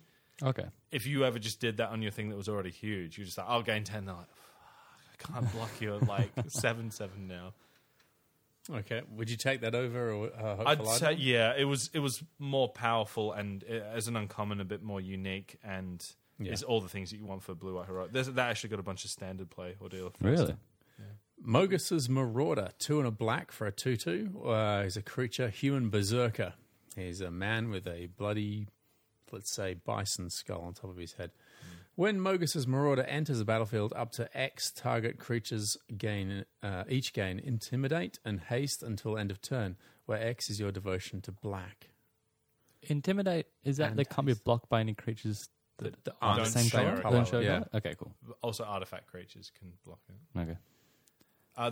This wasn't great. I think you would maybe play one if you were a super heavy black devotion deck. I hate these cards that I'm never happy with the cards that give other things haste, because it always feels like you have a few limited windows within the game to where you can play them, and you might not be right mana wise. And having X target creatures each gain Intimidate and Haste, I care more about the Intimidate thing because your board state that's already there. Course, Go, right, let's go with Intimidate. If I'm not playing a black deck, good. But the Haste thing, I it's guess kind of just, I guess the shtick with it is that on turn 5 you could play a 2-drop and this, and then the 2-drop and all your other creatures get Intimidate and Haste till end of turn. But that never came up for me, and all you would do the haste with was you target itself. Right? Exactly, yeah. So it's pretty much just like it can come in and attack for 2 as a 3-drop and get killed by everyone else's 3/3s or whatever they've got. Right. Warrior's Lesson is an instant for green. That's the pose. Until end of turn, up to 2 target creatures you control each gain whenever this creature deals combat damage to a player, draw a card. Now, I can remember playing this quite a bit. This was good just because it multi-targeted for heroic. Yes. For 1 mana. So if you're blue-green, you got a random blue heroic thing and a random green heroic thing. You attack with both, and they're like, I'll block with 1 creature and a second creature because I couldn't possibly trigger heroic on both of them. And then bang, bang. And then he would, bang, bang. That's what it was. Yeah. So this is still not as strong as Ordeal of Thassa, though, because that just draws you cards. Yeah. Okay, and I'll just ease up. What have we got? Oh, it doesn't say mythic or rare at the bottom of the No, Theros no, cards. this is before they changed the borders. Yeah. Yeah, it doesn't change. We've got a rare Gift of Immortality, 2 and a white. Can I try and remember what this does? Yeah, go on. So it's 2 and a white. Can I guess what this does? Sure, go. Returns a creature from a graveyard to play. No, it's an enchantment aura. It says, enchanted creature has, whenever this creature is put into the... whenever enchanted creature dies, return it to the battlefield at the beginning of the next end step, return Gift of Immortality to it from the graveyard attached to it at the beginning of the next turn. Jeez, like is a- it worded that bad on the card? It's like It's Aaron's awkward, version yeah. is like a kindergarten kid reading this card. It's Gift of Immortality, 2 and a white, enchantment aura, enchant creature. When enchanted creature dies, which was you got that bit bang on, return that card to the battlefield under its owner's control. Oh, yeah, it comes back immediately, and then Gift comes back in the end step. Return Gift of Immortality to the battlefield attached to that creature at the beginning of the next end step. Was this good? No, No, I not don't as good think as we- Ordeal. Yeah. Because it would trigger Heroic on the come in, and they go kill it, and it would come back.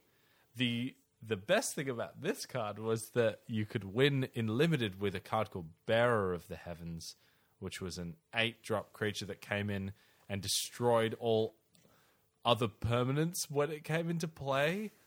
And it would come in and you'd like put Gift of Immortality on it, and it would attack and it would destroy all the permanents.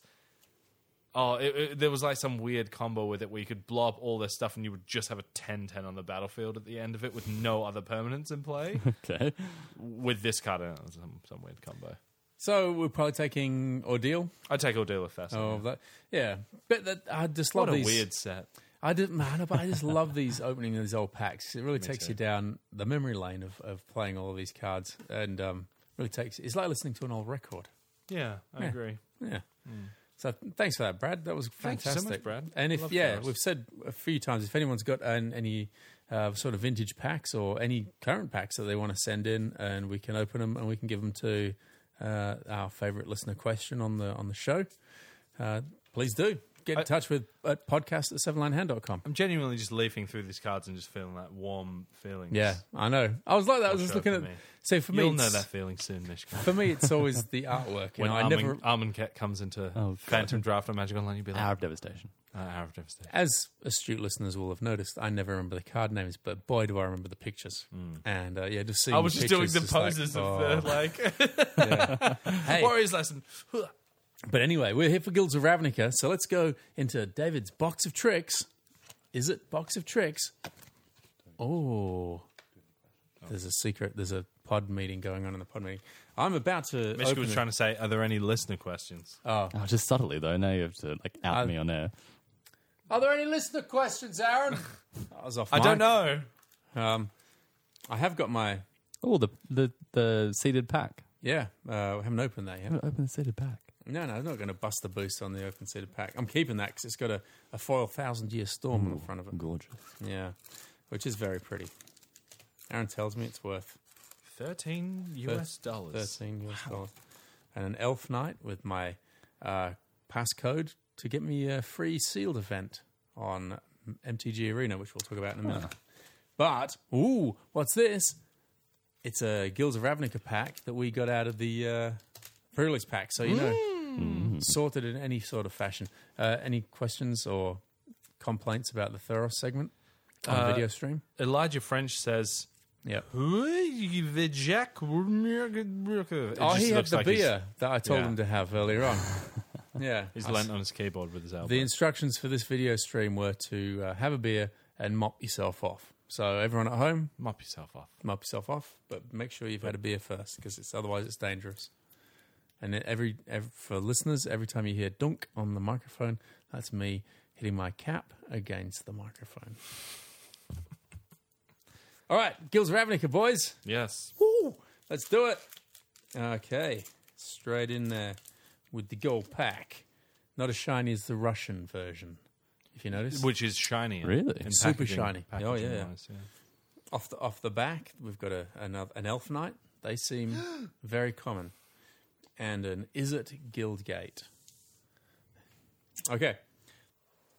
Straight off the top, I can't make sense of this picture. This picture I've looked at long and hard because I can't see where the face is. It's Intrusive Pack Beast. 4 and a white for a 3/3 creature beast with vigilance. When Intrusive Pack Beast enters the battlefield, tap up to 2 target creatures your opponent control. Now, we usually like that ability. It's quite good. Good at the top end of an aggressive deck. Again, if you go a 1, 2, a 3, a 4, an Intrusive Pack Beast, you generally win on the spot. But is 3/3 enough for a 5-mana card? The value is not in the Power and body. toughness? It's in the. It is Tapping a body down. that happens to be attached to a tap down thing. Yeah. Mishko? Yeah. You happy with that? Sure. All right, cool. Wouldn't first pick it. No. Ever. The pack would have to be the Pretty worst. terrible, yeah. That's a radical idea to pick it. I I'd would pick pick that Radical over over Intrusive yeah. Pack Beast. Radical idea is you have to teach me about the blue cards. I'm not deep into it enough to know about. I've got a anything couple about draft videos for you coming out where I play blue in both of them. You better get them up And soon. I do fine. I'm really wanting to see some of those videos.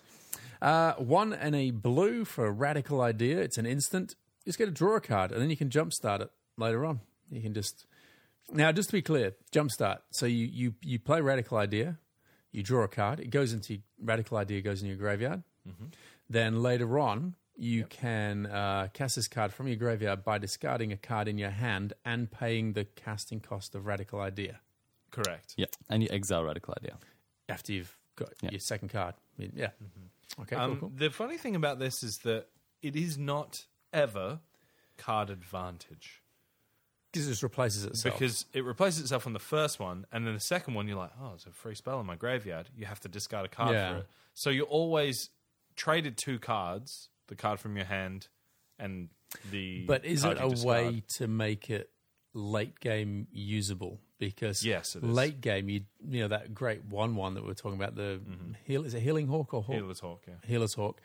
You might want to play that one so much, especially if they've got lots of big flyers on the board. You can chuck it and get another card. So it's almost like Cycle, right? You can It is cycle very out. much like Cycle, and I flood a lot, as most people who know and watch my YouTube videos will know. I flood almost constantly. Yeah. Didn't you come in? Jumpstart is You took a toilet break in the pod. In one of the breaks, you came and I back in, weed all over my shoes, which was flooding again, and you came in and washed your jeans down. flooded again. Oh my god! This is actually a really great mechanic for limited, just because you can discard Cards you're not going to need. cards you don't need late in the game, which I really like as for limited. Have you been playing this one, Mishko? I haven't been playing much Limited, but yes, I have played Jumpstart and I've liked it.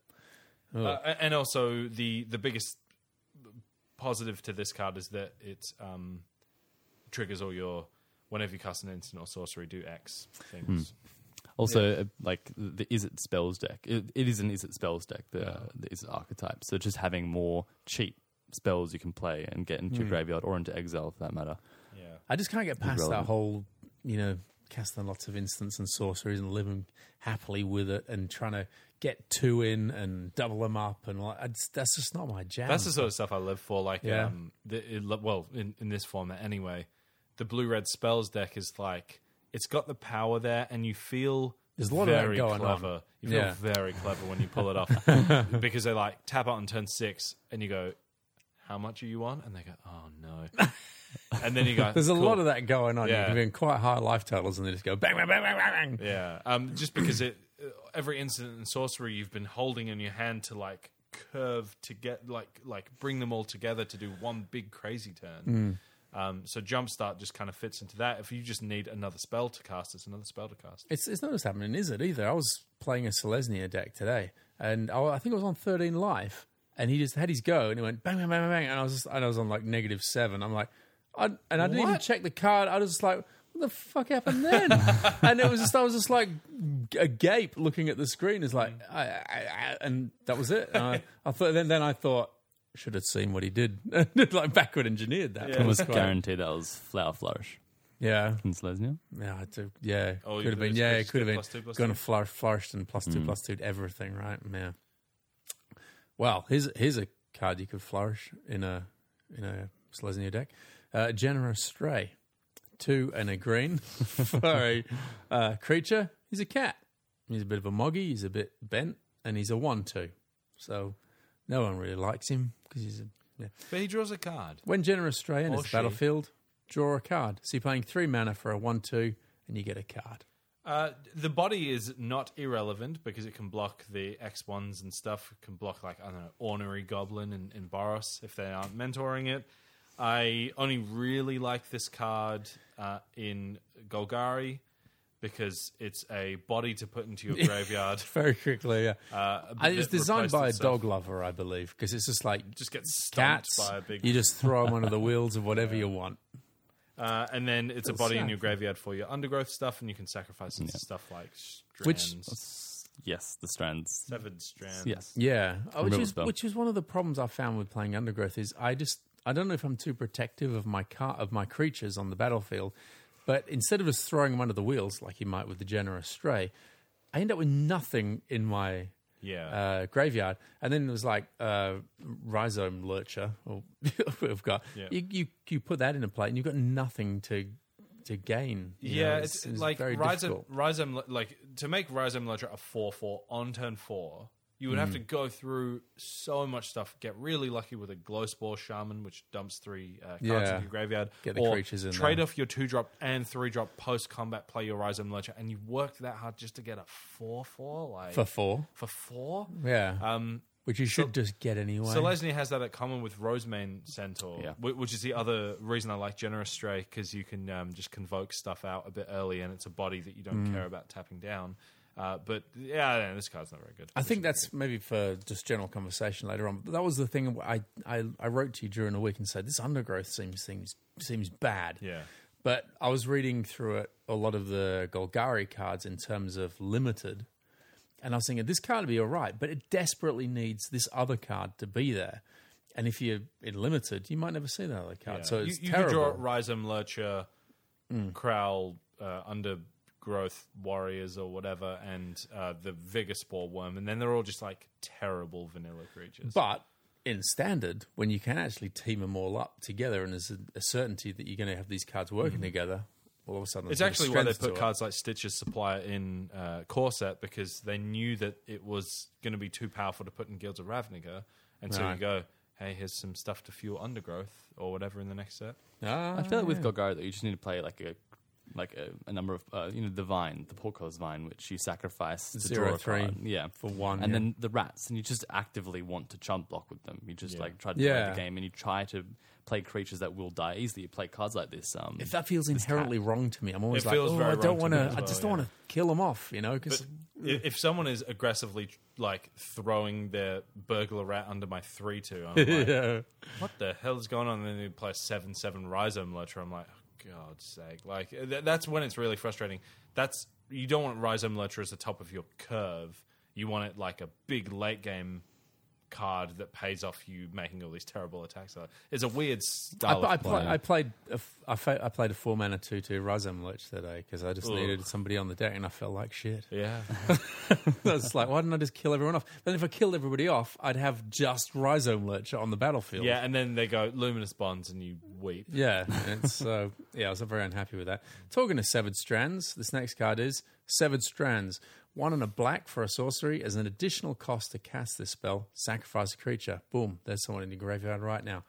You gain life equal to the sacrificed creature's toughness, and you get to destroy target creature an opponent controls. This is at sorcery speed, which I found to be a huge drawback because I didn't read the sorcery bit. And I thought, great, let's swing into attack. They'll block me. Bang, I'll sacrifice that guy. Do Kill a bit that of other kill. thing, yeah. No, that's not going to happen. Sorcery speed, not as good as I thought it was going to be. This is an okay removal spell, best comboed with stuff like Generous Stray and the Rat. I think I'm happy to have 1 in my deck, maybe. Yeah, I think I think you don't want too many. It's like a 'cause otherwise clutch. you just, It's yeah. like a clutch thing. Still a 2-mana kill their best thing. Yeah, for sure. But It's okay. I wouldn't first pick it. Let's look at some other cards. I don't want to pick this. Aaron desperately go, like, what are we on? Please, Jesus. Card 4 is like, been come on, so just give rank. us some other cards. We're crying out loud. We've got a Guildgate. Is it Guildgate off the back of it, by the way? Artful Takedown. Ooh, here's an interesting card. I'd first pick I like that. this. 2 and a There you go. 2 and a That's why I blue. wanted to rush it along. 2 and a blue and a black, and it's raining. You like the notion rain? It's raining in Artful Takedown too. It's an instant, and you got some choices. Choose one or both. Tap target creature, or target creature gets -2, -4 until end of turn. When would you do both? When When They your think- opponent's about to declare attackers. Yeah. Or they've set up their blocks and you go, before it's my turn, I'll tap down your blocker and kill your other blocker, and then you attack them with your 3 creatures or whatever. Give me that one. So you it's only target use it during creature is the only turn. So one. you You can only gotta- target one creature, can't you? No. Oh, you can do Yeah. two. Oh, okay. Well, forget about it. There's loads of options for this front. Yeah, so you can tap a thing and kill a thing, or you can tap your own creature. No, don't do that. you can give your own creature -2, -4. if Yeah, you like want. the choices with this are you doing it offensively or are you doing it defensively? Yeah. If you're doing it defensively, you're not in a great position, but at least then you've killed something. So it's like it's Yeah. a good common removal spell. But this is almost like playing an instant in. What point in time do you play this if you're in an offensive? Because you declare attackers before they declared blockers. You'd want to tap down their dude. Yeah, In your main phase. You don't have to do it during combat. You can combat? do it Do it in during main your phase? yeah. Yeah. You probably want to do that to get the most information as possible. But it's I always cast cards like this when I have run out of other good attacks to make, and say they're on 12. And I can deal them 6 if I kill their best thing and tap down their guy to deal them 6. You chuck it in that situation. Yeah. Because You can see me play this card and many others in this color combination in my Magic Online draft series. Plugging. good graphics. Yeah.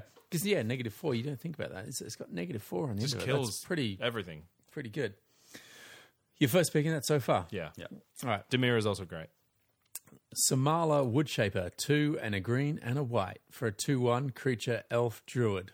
She's a hippie in the woods with glowing green hands. When Samala Woodshaper enters the battlefield, look at the top 4 cards of your library. You may reveal a creature or enchantment card from among them and put it into your hand. Put the rest on the bottom of your library in a random order. I have yet to play this card. Have you? Yeah, me too. I've played Selesnya once, and this 4 is mana like for a 2/1. 4 mana for a 2/1. It draws you a card For 4 mana. for 4 mana. Generous Trade does that for 3. Yeah, but you get the choice of it. It's just not. Sort of it's thins just- out the top 4 cards. Like if you compare And this, gets best if we're talking about gold commons, which is like a reason to be heavy in that draft thing, Artful Takedown is insane, and this is like, yeah. that's really all I have I to say could about never it. see myself playing that. I've never picked that card. I like this card's name. It's Hypothesisal. 3 and a blue and a red. And it's an instant. Draw 2 cards. Then you may discard a non-land card. When you do, Hypothesisal deals 4 damage to target creature. It's been pretty great for me so I far. really like this card. Really Yeah. good. This actually reminds me a lot of Artful Takedown, in that it's a good payoff for Multitasking. Yeah, you're just kind of doing multiple things. It's got a few different angles. The multiple things is you're generally drawing 2 cards and killing something. So This reminds me of a kind of a MTG rule that I sort of came up with watching Chow be humble, be Chow. Play. he's very humble. He's very humble because he would pick cards in draft that weren't just like like a 2/2 flyer or a 3/3. Just I suppose the worst case is just your 3 mana 3/3.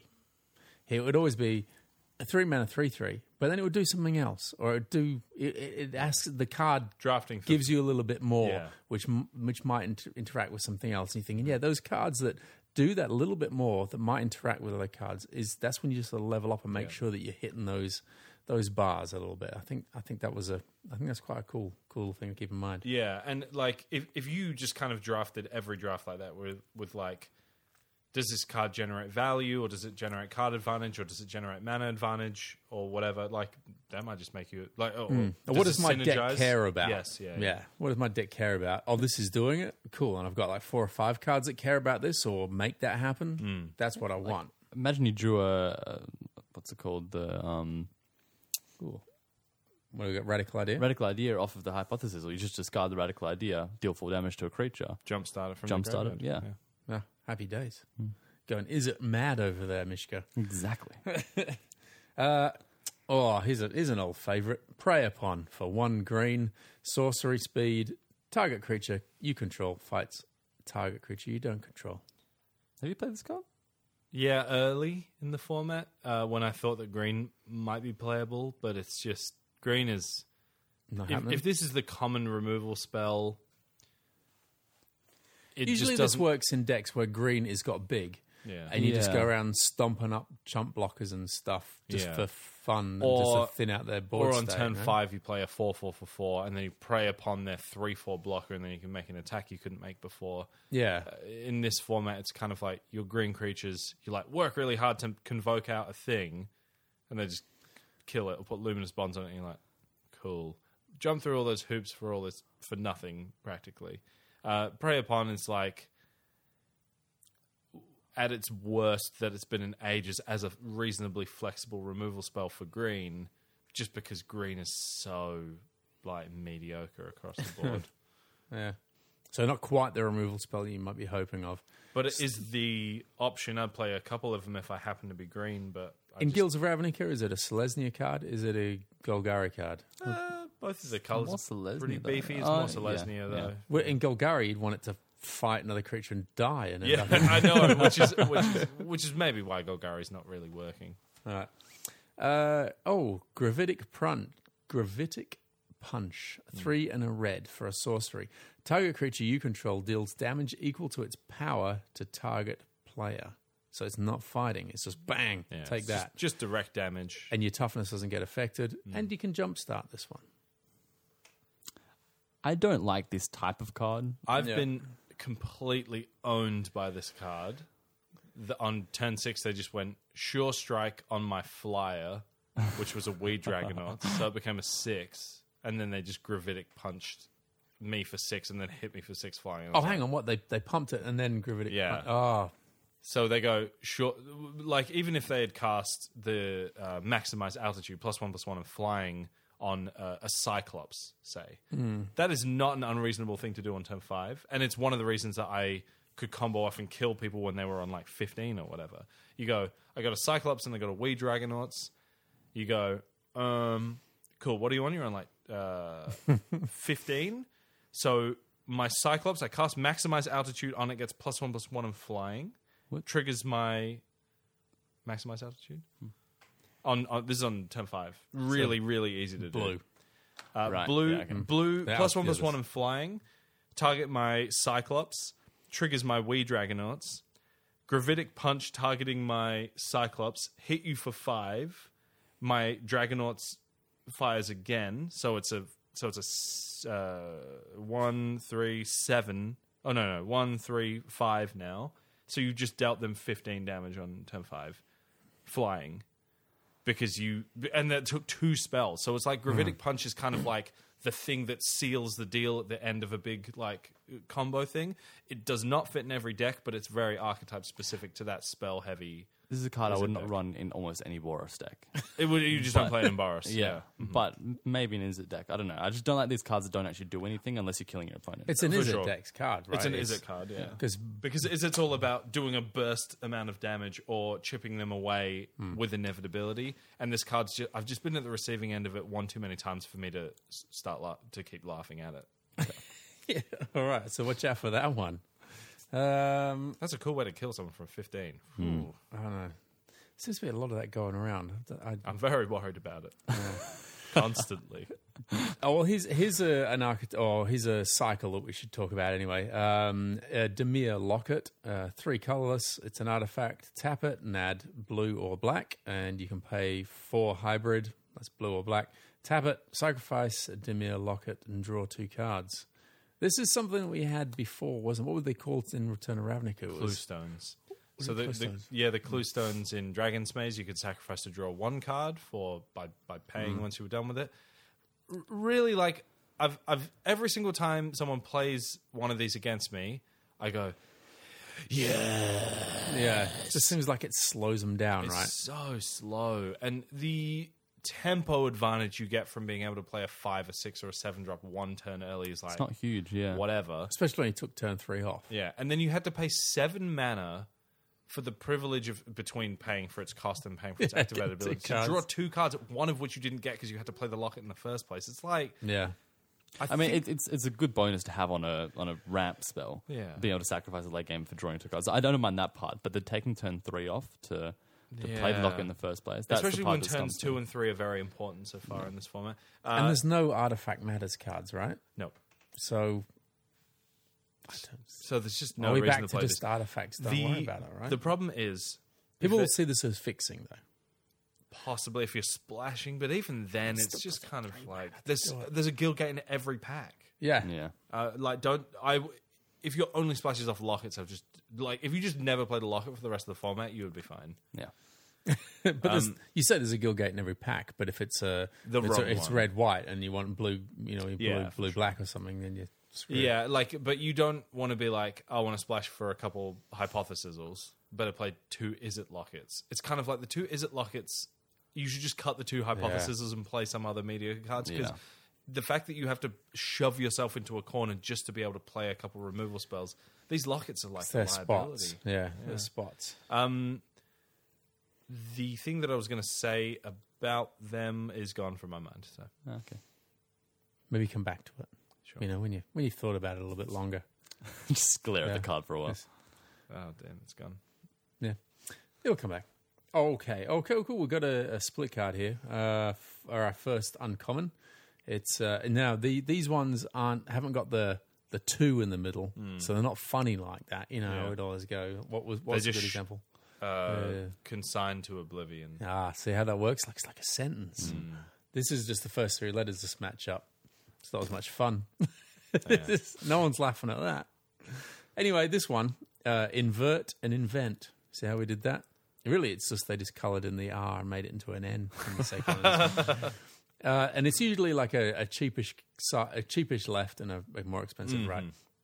So invert is a hybrid, blue or red, and instant switch the power and toughness of each of up to 2 target creatures. Switch the power and toughness of each of up to 2 target creatures. Until end of turn, which they No, doesn't say that. No, they errated it immediately because Oh, they did forgot they? to put it on the card. Oh, my yeah. God, Otherwise, it would really? permanently change Yeah. the power and toughness of the creatures. It's impossible to track. They literally Yeah. just changed. Stuffed up. As soon as the set came out, they're like, whoops. Which they actually did with Hostage Taker as Yeah, well. Hostage Taker as well. Otherwise, Hostage Taker could infinite loop with itself if you wanted to. Draw the Okay. game. So switch the power and toughness of each up to 2 target creatures in invisible ink Until end of turn. Yeah. How do we feel about that side of it? Situational. I haven't even seen this card. It's at an instant speed, which is kind of handy. If it's a trick. Yeah, okay, let's engineer a situation which is good. You just attack and you just go, right, then they block and you go, bang! I'll flip that around and now you're a weak little... Yeah, you Dude. you attack with 2 3/2s and they block with 2 2/2s and you switch the power and toughness of your creatures so they become 2 Oh, you 3s. switch their 2/2s to be 2/2s. Oh, Genius. I mean, I would like it's a cheap spell to trigger your instants and sorceries matter stuff. Are But there any like most low of- power, high toughness creatures? Nah, it's usually the way around, isn't it? For Is it? mentor Yeah. creatures, they're like high power, little toughness. and I was like, oh, maybe I want to play this with Wee Dragonauts because it gets the power boost afterwards, but it doesn't even work with layers because the very last thing that you do with layers is apply the power and toughness switch. So you play 3 instants and sorceries before this, and Wee Dragonaut's power will always be 3. It doesn't make any sense. I was Like, thinking maybe it's a shit way to save your mentor creatures, but then I realized it's a blue-red card. Because, like if Hey, you... you could play the red hybrid side in your Boros deck. I yeah. guess, but That's a stupid thing to do, isn't don't it? do that. So you can mentor in, flip your 3/1 to be a 1/3, whatever that one was called. After the But mentor things Yeah, happen. and it doesn't Oh. get killed. It's such a niche. Terrible. Like, we've got to engineer these wacky situations in which it's good. Where it was good was I was playing In the bin. That one. We cut the card in half. the only deck I've 3-0'd with so far, which is very sad. 12 drafts in. You play this as a way to protect your weaker guys. Yeah. Hit them with a little bit of You extra. cast trample. it on yourself. On your own guys with the higher toughness, like on Fire Urchin and stuff, to push a little bit of damage. But really, the second half of it, which is Invent, which is 4 red, blue, instant, search your library for An instant for card. an instant and or sorcery card. card. Put them in your hand, then shuffle your library. Yeah. I use this to get Inescapable Blaze, which is 6 uncounterable damage instant, and a Direct Current, which is just 10 damage in 2 cards. Nice. So it's just a 6 mana, go get your 2 best sorcerer instant spells. Yeah. I got it. You play the crabs. You play 2 crabs, and then you attack with the crabs, and then you swing with... Oh, I was thinking about playing the crabs today. Crabs I are didn't. a 4 mana for a 2/5. There we go. High, Okay, high the top. 5/2. Bang! Simic deck of the 5. Simic deck of the format. Toughness matters. You wheel every single invent, Because they're terrible otherwise, and yep. you play not Grappling Subdue because that's a 0/4, and not the other one that's a 0/3. But Defenders, you play Hitchclaw Recluse, curve that into Wishclone Crab. Then you go attack with both, and they go, I'm not going to block. And then you go, take 7 Oh, off yeah. your- off your For invert. a turn. for a turn. Situational good cards. Yeah. Oh, that was invent. That was invert. We're not playing that ever, are we? Is No. that really? I mean, you said you went 3-0, and that was in your. Yeah, and one So- time I did use the invent side to search out 10 damage worth of direct damage spells. But I think However, that's you'd pretty rather be niche. playing your 6 mana to actually just do the thing. Yeah, you- but it's like it's a 6 mana card that draws you 2 cards, which are always the best 2 cards in your deck. Yeah, at that and in point in limited, time. that's probably pretty good And- because but- in limited you can have some great cards in your deck that you just never see, For sure. and that goes get some. And play. I could understand if I never played this card in the format again. But you went it was 3-0. good. But it was good in that Yeah. deck because I had 2 great things to get with it, and the first half was not irrelevant. Disinformation campaign: a 1, a blue, and a black. Look, the picture looks like a queue outside a nightclub. Maybe they're waiting for new order. Disinformation. That's the name of the band. Disinformation campaign. Oh, all right. 1, a blue, and a black for an enchantment. When Disinformation campaign enters the battlefield, you draw a card, and each opponent discards a card. Whenever you surveil, return Disinformation campaign to its owner's hand. Oh, right. This is a pretty good win condition, kind of by itself. Draws you a bunch of cards, ruins their game plan. They can't hit their land drops and stuff. And almost every Dimir card that is good surveils. Yeah. So it's just... So you just keep cycling this. You mill their hand down to nothing, and you get cards for every time that happens. Yeah, which is generally more surveil cards to bounce this back to your hand and make sure they never have anything cool to do. Oh, I was trying to look at. I was thinking, what's this girl's makeup? But it's just a hand on her face. I couldn't quite make it out. Look at that. It looks like there's some. I was thinking it's the people queuing up at a nightclub. So I thought, yeah, they've got wacky. They're all just there's- whispering in each other's ears. Yeah. People would sooner savor sweet lies than chew punch. If I play this card right now, if you surveil later on, what's going to happen is Discard a card. and I'll get this card back again, and we can do it all over again. Does that sound all right? Yes. I think what's happening now is we're really enjoying having the headphones, and we're just like Me too. I don't think it's exciting for anyone else. Nah, all right. That's Whispering terrible. is a new dynamic to 7-lane hand. What's that black mana for? Just can you- black mana, discard a card. Your opponent discards a card, loses life. Can you whisper that, Michelle? No, no, I'm not that's doing just that. kidding. It's a really bad card. It's like Whispers or something. Or Oh, yeah. Surveil. I yeah, mulligan yeah. down to 5. My opponent casts that on turn 1, Rats on turn 2, and Disinformation campaign on turn 3. Oh, man. Do you know how? Yeah, that's really tilting. Yeah. That's the worst thing I've ever heard. I was worried when I mulliganed to 4 and the dude played Burglar Rat on turn 2, and I was like, really? Come on! Rub it in, you idiot. Do you ever get that? That's I know you've had a rough run, and I had a rough run today. But like today, I didn't even want to go back into my sealed pool to go. Could I do something different? Could I make this better? I just thought, nah. I'm in. It's fine. See out my 3 losses and Yeah, I can do good that. night. I think this is our last. The card that I would pick so far Uncommon? would be Disinformation Camp. Oh, no, Artful Artful Takedown I Takedown. think is just better, yeah. You're Demir heavy, really. I love a Demi. All right, what about this? Inescapable Blaze. 4 and 2 reds for an instant. Can't be countered. Inescapable Blaze deals 6 damage to any target. Take that. Here comes Carrie. I like it a lot. I haven't played it. I have killed quite a few people with it. I've been killed with it. It is fine. replaceable though. I mean, it's 6 mana. Command the Storm is a lot better, which is the common red removal spell. Just deals 5 damage to any creature. I just always feel I know it's 6 damage, and it's to any target, so you can quite a bit really. give it to their face. But you're always feeling like, there's always a trick that's up their sleeve. They're just like, I'm going to burn this dude, and it's for 6 mana. And they go, I'll just pump him up 2, and he survives this. So it's like, that. I mean, you can sort of see that sort of stuff coming. Like at this but that's the difference, when there's just destroy target creature. Unless they can counter that Make spell, it indestructible it's just going to something. happen, right? This is going to be aimed at their face more often than not. If you're killing a creature with it, you're like, that means you're behind. It's good that you can do it, but it's not great. So what you're kind of doing, even if you get this in your opening hand, You're pretty damage. sad. Yeah, I know, but you're thinking, if as long as I can get to 6 mana, all I have to do is do 14 points of damage, and then bang, inescapable blaze, can't escape it. Yeah, and that's why it is so good. But you need to be ahead. They need to be at 6 or less for it to be really great. Yeah, And you need to there's slightly too many hoops to jump through. Whereas Artful Takedown, it's good if you're aggressive, good if you're defensive. Always just kills a thing, but it does commit you to 2 colors. But that's fine. This is committing you to being. it doesn't always just kill a thing because it's got to have 4 toughness. Everything relevant in this format has 4 toughness or less. Yeah. Okay. Yeah, pretty much anything you want to kill. I'm trying to think of anything. No, there are a couple of Golgari cards with high toughness. Golgari cards? You will not see anywhere. No. Okay. All right, we're going on to our rare. We don't have a foil, and we've got a rare, and it is.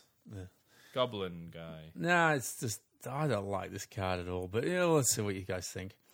Citywide Bust.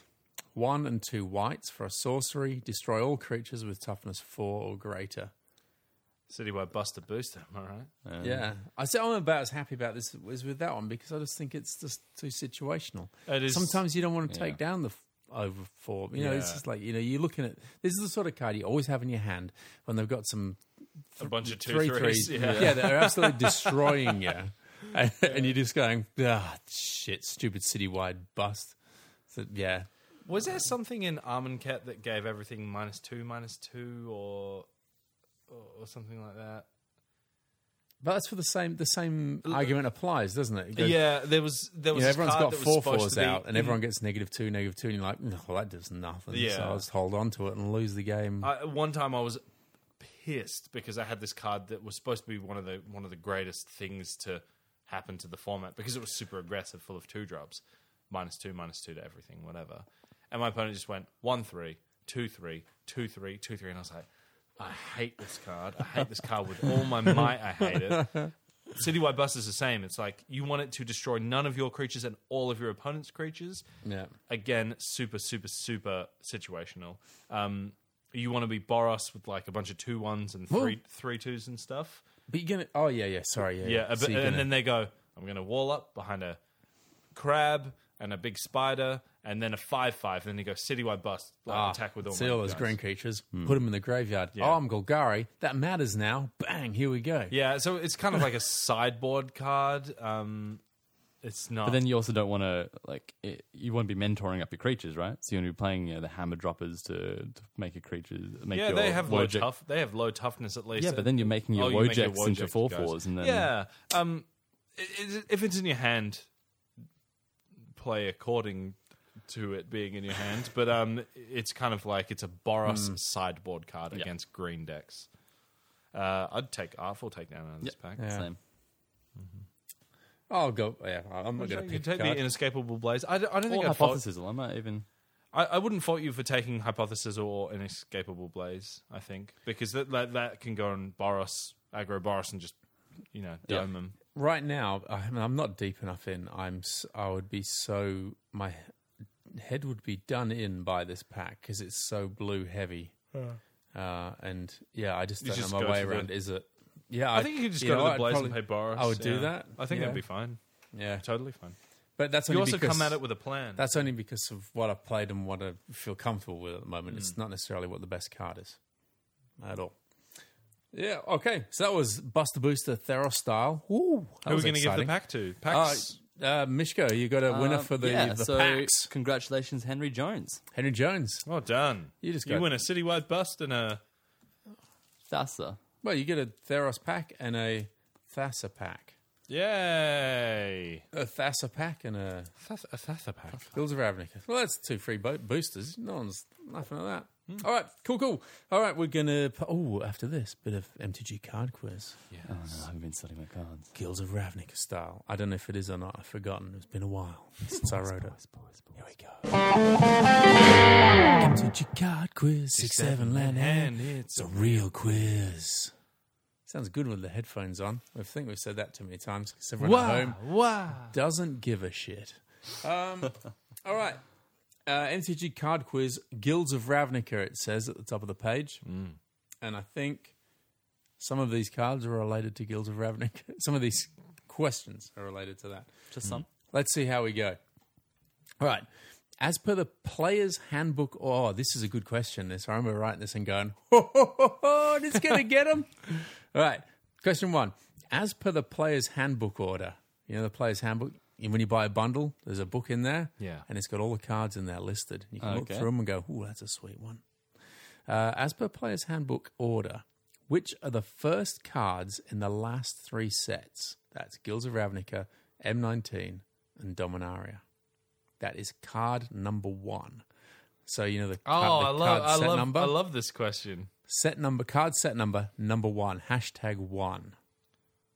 Shit. You just Are they sorted... alphabetical order? Yeah. They are alphabetical order. I'm not going to tell you. Oh, shit.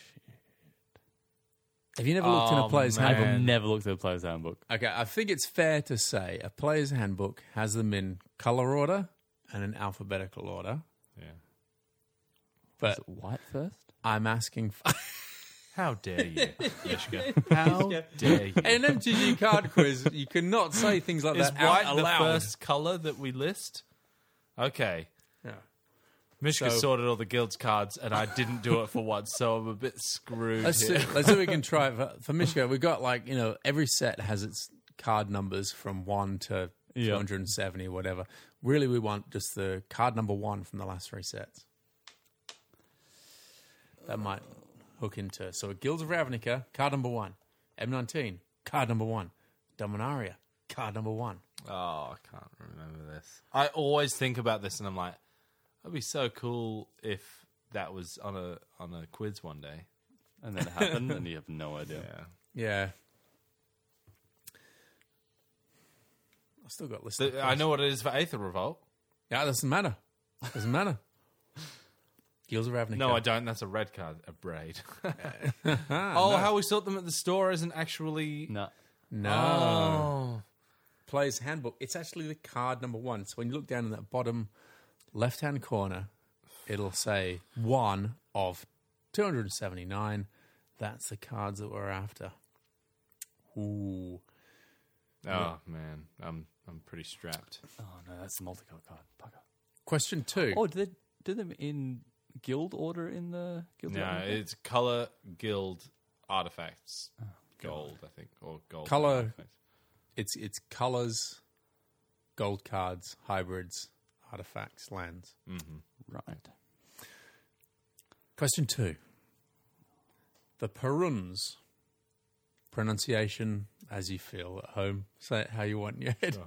The Peruns were the founders of the original 10 Ravnica guilds. You know the guilds, but what are their collective noun names? For example, the Azorius Senate. So the Senate of Yeah. Azorius. Name the other 9. Oh, cool. Wait, okay. So the Peruns were the founders of the original 10 Ravnica guilds. You know the guilds, but what are the collective noun names? For example, Azorius Senate. And you can name the other 9. So work your way through the guilds. Think, what are they about? Some of them are a bit easier than others. Some of them we might have forgotten since Return to Ravnica. All of them? I can barely name the guilds. Oh, come on, Mishka. What? How dare you? Jeez. What color comes first? What are the guild names? It's like maybe we need a rookie MTG card quiz. We'll get Mishka head-to-head with Kai. That'd be a good quiz. Nah, Mishka would kill him, I'm sure. Yeah. I'd like to see Kai knows small amounts of stuff very well. He doesn't know broad amounts of stuff. Oh, Mishka knows some stuff really, really well. Yeah. But yeah. What about a Matt v. Kai MTG card quiz? Where they're just the blind leading the blind. They don't know anything. Oh, no. But then we can ask things like, how do you spell magic? That's What are the 5 Ah, colors? we're making fun of your kindred. Like Mishka is, so you're very close to finishing your teaching degree. Yeah. Matt and Kai, 2 people have already done that. So we'll have a teacher off. Teacher magic MTG card quiz. All right. So what we're doing is we're naming the 9 remaining guilds after Azorius and saying what are the collective nouns for those. Okay, this is a 13-point game altogether. Oh, jeez. Yeah. So obviously you get 3 for the first, 9 for this one. That's 12. So question 3 has value of 1. Teachers do this. I'm just saying this so that Mishka will get excited. He'll go, this is what I'm going to be doing in a couple of years. Yeah. Telling the students. Yeah. Nobody knows the specific Perun for Orzhov. They don't. It's just the way it went down. Oh my god. Nobody knows the specific Perun for Orzhov as the entire Ghost Council signed the contract. But what is the other name for the Ghost Council of Azova? What is the other name for the Ghost Council of Orzhova? So you'd be all over this. This is, I think I might have been able to get this one without You've having played looked this it up. card. Yeah. Think about it as in terms of a card. Wait, is this in Guilds of Ravnica? No, there's no. It's not in Orzhov Guilds of in Ravnica. Is Yeah, it? that's why I'm confused. Sorry, wait. What is another word for... What is the other name for the Ghost Council of Orzhova? Yeah, you're gonna kick himself. What's he? Ah, those are the this is a best classic. questions. Yeah. Nah. So just a brief recap because there's a lot of answers to be put down. So question 1 was, as per player handbook order, which are the first cards in the last 3 sets for Guilds of Ravnica, M19 and Dominaria? So card number 1 in each of those sets. Question 2 was the Peruns were the founders of the original 10 Ravnica guilds. We all know the guilds, but what are their collective noun names? And I gave the example that Azorius was the Senate, and they all have their own little collective noun grouping names. Question 3, nobody knows a specific Perun for Orzhov, as the entire Ghost Council signed the contract. But what is the other name for the Ghost Council of Orzhova? All right, guys, let's head to the top, see how many out of 13 we've all got. I might have 0. Oh no! This will be good. And here he was bragging how he beat you before. Yeah. Thanks for sending me the questions beforehand. I could really Yeah. put all the. It's a totally fictional thing. I love it when people say I might have 0 because you just go, well, I'm just going to ask him first out of every single question cool, so great. he doesn't get any cheaty things. All right, Mishka. As per player handbook order, which are the 3 number 1 cards from the last 3 sets? Absolutely no idea. Oh, I can't even remember A cards in white in any of the sets. I was going to say Aurelia, because I knew that was an A card, except for the fact that is a Boros card. Oh, yeah. Shit. I couldn't think of what it was for guilds either. There's out of the 3, there's only 1 that begins with A. Huh. Oh shit! Yeah, you're I right. have to think of B cards. Boros, white card. No, I have no idea. Okay. So you've totally struck out there, I'm Mishka? totally struck out. This is really hard to think of under pressure. Yeah. Aaron, Guilds of Ravnica? What are you going with? Boros.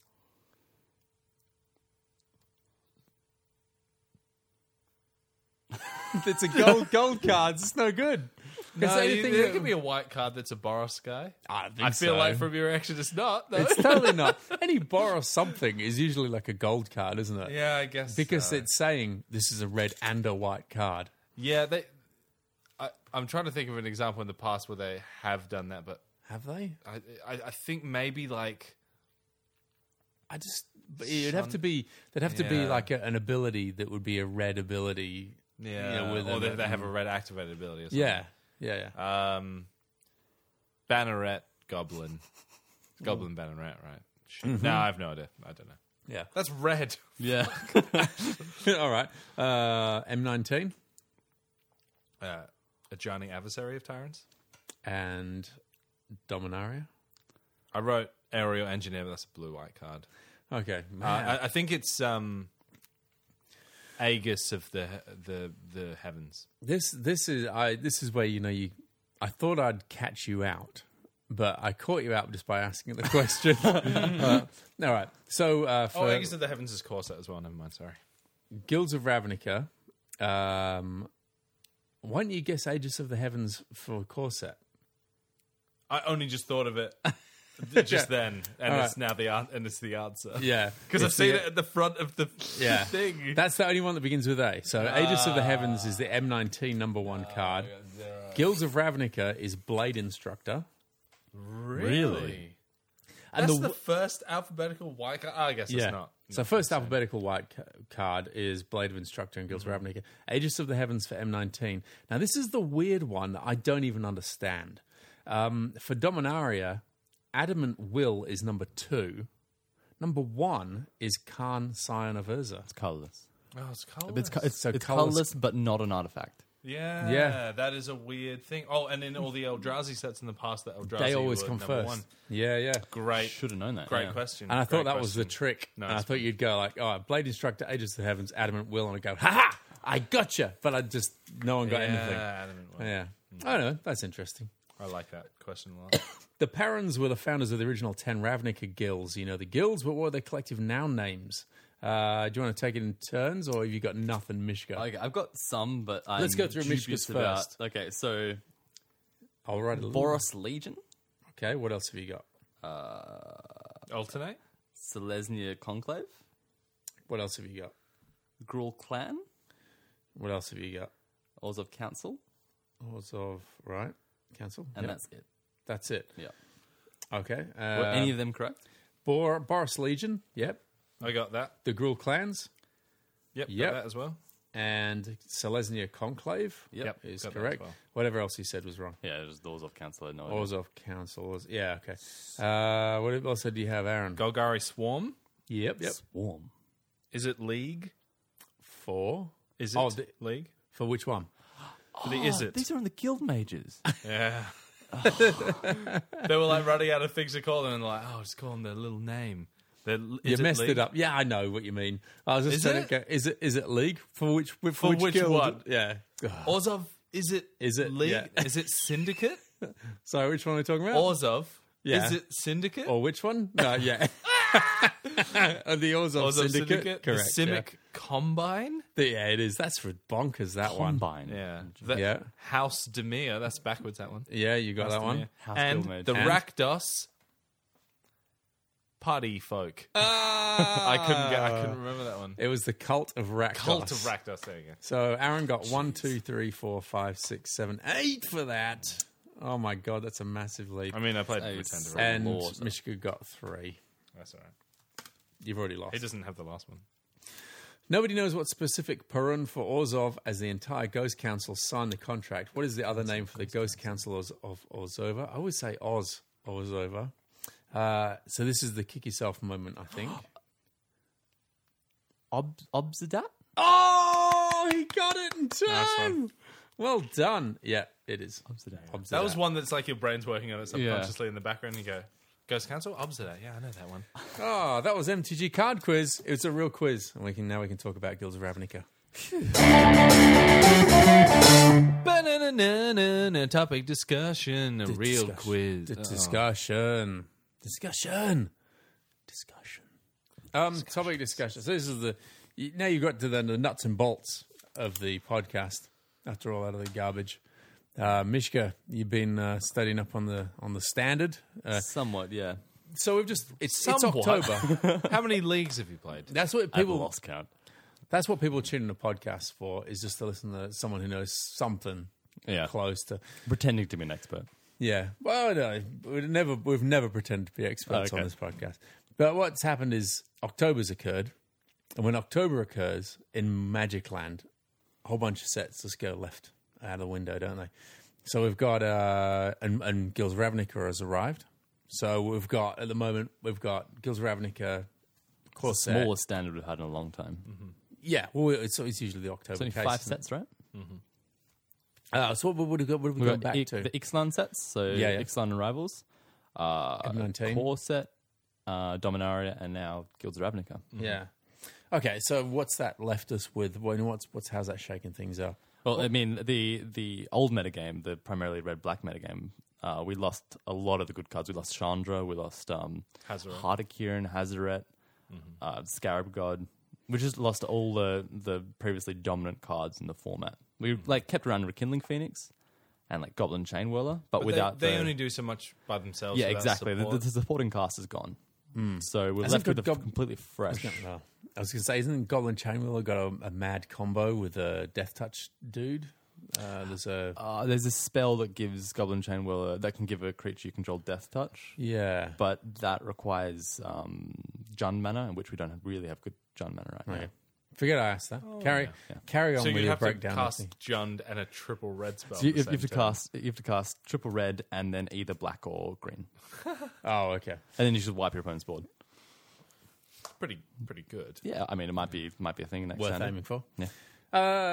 So a completely fresh format. Is Yeah, what yeah. we've come into. yeah, and also what I was thinking about with the standard is we're all talking about guilds at the moment, so it almost feels like it's the inherent thing to just go for the guild color combos now because that's the set that's currently out. Is that what's happening, or are we still playing are we playing 3 color, or are we mixing it up a bit, or we're not? Are we playing guild specific or guild style? Like Boris is very hasty attack, get it done in a couple of early turns. We lost the lands from the previous set, so we're left with only the what are they called? The check lands? Checklands. The check lands. Or like buddy lands. Yeah. and- Which come into play untapped if you control one of the basic land types. Yeah. But along with the basic land types are the shock lands. The shock lands, but we only have 5 shock lands. So those 2 color pairs, so that follow the guilds, are going to be the mana is decent. I'm not going to say it's good, but it's decent compared to the other ones. So, for example, I'm not seeing any Orzhov decks running around anywhere because the mana is just impossible to make work. Right. So, right Are now, the guild gates getting played as? so in Golgari, you're slow enough that you can play guild gates. And you're trying to play the black, green Yeah. guy, Golgari Fine Broker. So you really just need to make sure that you cast that on turn 4. Otherwise, you're just building a deck around a liability 4-drop you can't cast. So yeah, there's a little bit of that. You'll see some of the decks like blue, white, red control. You will see be quite prevalent because of the card choices, but also because the mana makes more sense than the other ones. You have access to the red-white shockland and the blue-red shockland, but you don't have access to Esper, which is blue-white-black, which would be a pretty natural control deck for Teferi and a bunch of card draw with Notion Rain and stuff, but you cannot play that because the mana's so bad. So there are some 3 color pairs that are really good with these set of shock lands. So but of course they also have to be base 1 color. So for example, the Jeskai decks have to be base lean more heavily towards white spells because you've got red. Red. Yeah, sorry. Yeah. Because you've got the Izzet Guild, the Izzet Shockland, and the You got Horus. Steam Vents and Sacred Foundry. Yeah. So you've got 8 red-based 8 red Shocklands. So you can cast red spells quite easily, but you might struggle to play double blue spells. I see. Yeah. So all these like weird control decks. Let's maybe use this to talk about Jeskai control.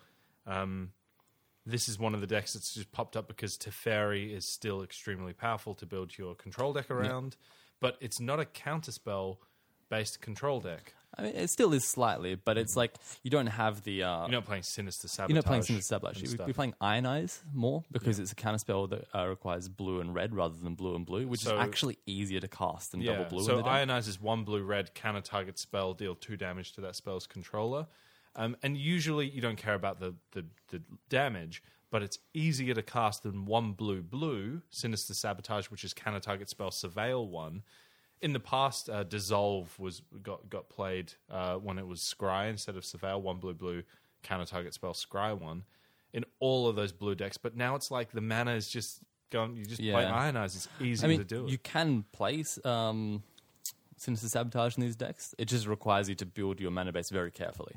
So you have to play some number of just tap lands or lean heavily towards blue in your basic lands or whatever. So you said that there was a handful of specific color pairings or color groupings that have sort of risen above the rest at the moment. Do you want to work through which ones are happening at the moment? So I guess probably the best one to talk about first is Golgari midrange. So Golgari is one of the winners from this new mana situation. We've got the 8 dual lands, and then people are also running a couple of guild gates as well, usually. And that's one thing that struck me. I thought Golgari, from looking at it, seemed like a pretty difficult color pairing, and we'll touch on draft as we go through this, but focus mainly on standard. Golgari seemed like it was a tough one for the sealed, because if you didn't have the right synergies happening, the right cards to do the synergy, it would be terrible. And then I was thinking, well, Golgari isn't as good as everyone was thinking it was, but if you can play standard and you can hook these cards up with each other, they seem to be absolute dynamite, right? Yeah. And that's what's happening? Well, there have been some decks built around the limited archetypes of Guilds of Ravnica, like the graveyard-centric mechanics, milling a lot of cards into your graveyard and trying to, play with undergrowth creatures or try to, find certain spells from your graveyard to put back into your hand. But mostly they've become sort of these explore or card like value generating mid-range engine decks where you want to play all your spells have not come into play effect or have some sort of way of gaining your card advantage. So you've got stuff like Ravenous Chupacabra, which is a creature that is also a spell. It comes into play, kills a creature. Or you've got your Jadelight Rangers, which come into play, and then you can explore twice. Or you've got your Midnight Reapers, which when it dies, or when a creature dies, you draw a card. So there's all these cards replace themselves or have some sort of effect when they enter the battlefield. You just want to grind out your opponent. Yeah. So the big winners, or the big takeaways from Guilds of Ravnica are cards like Izoni Thousand Eyes, which counts the number of creatures in your graveyard and makes tokens. Doom Whisperer, which is the huge demon that can surveil. Are you saying that most of for Golgari to work as a proper engine, it's kind of putting creatures into its graveyard as a spell sort of mechanic off the back of a creature, or an actual spell mechanic? Or is it just like we were talking about earlier on about like chump block, like not caring about creatures getting killed as chump blockers or sacrificing stuff? It's more just like casting spells that are putting them into the graveyard? It's much more incidental, I think. And so in draft, it's like, hey, Undergrowth's here, put a bunch of creatures into your graveyard. And you're like, that doesn't seem to work. And it's like, how do I do that? It's really quite hard. Yeah. In Constructed, it's like you've got this Golgari shell, let's say, that has cards like Jadelight Ranger, Ravenous Chupacabra, maybe a couple Assassin's Trophies, a new Vraska, a big Vraska from Ixalan. And then you've got about 16 slots for cards. And Mishka's been saying people have just been rotating whatever they feel like in that 16 card slots. Still a Golgari thing. Start off with the Explore thing. So there was like Wild Growth Walkers and like Merfolk Branch Walkers and Jadelight Rangers, which were the core package when Mono Red was still a popular deck, and that would. So Wild Growth Walker is a 2-drop that says whenever you explore, gain 3 life and put a +1/+1 counter on it, and it just gets out of control really quickly if you're just drawing a bunch of lands from your Explore creatures, and then you just gain 6 life when you play Jadelight Ranger. So that was one package, but now that people aren't playing red, you don't need it. You can do something a little more powerful. Maybe you do the graveyard stuff.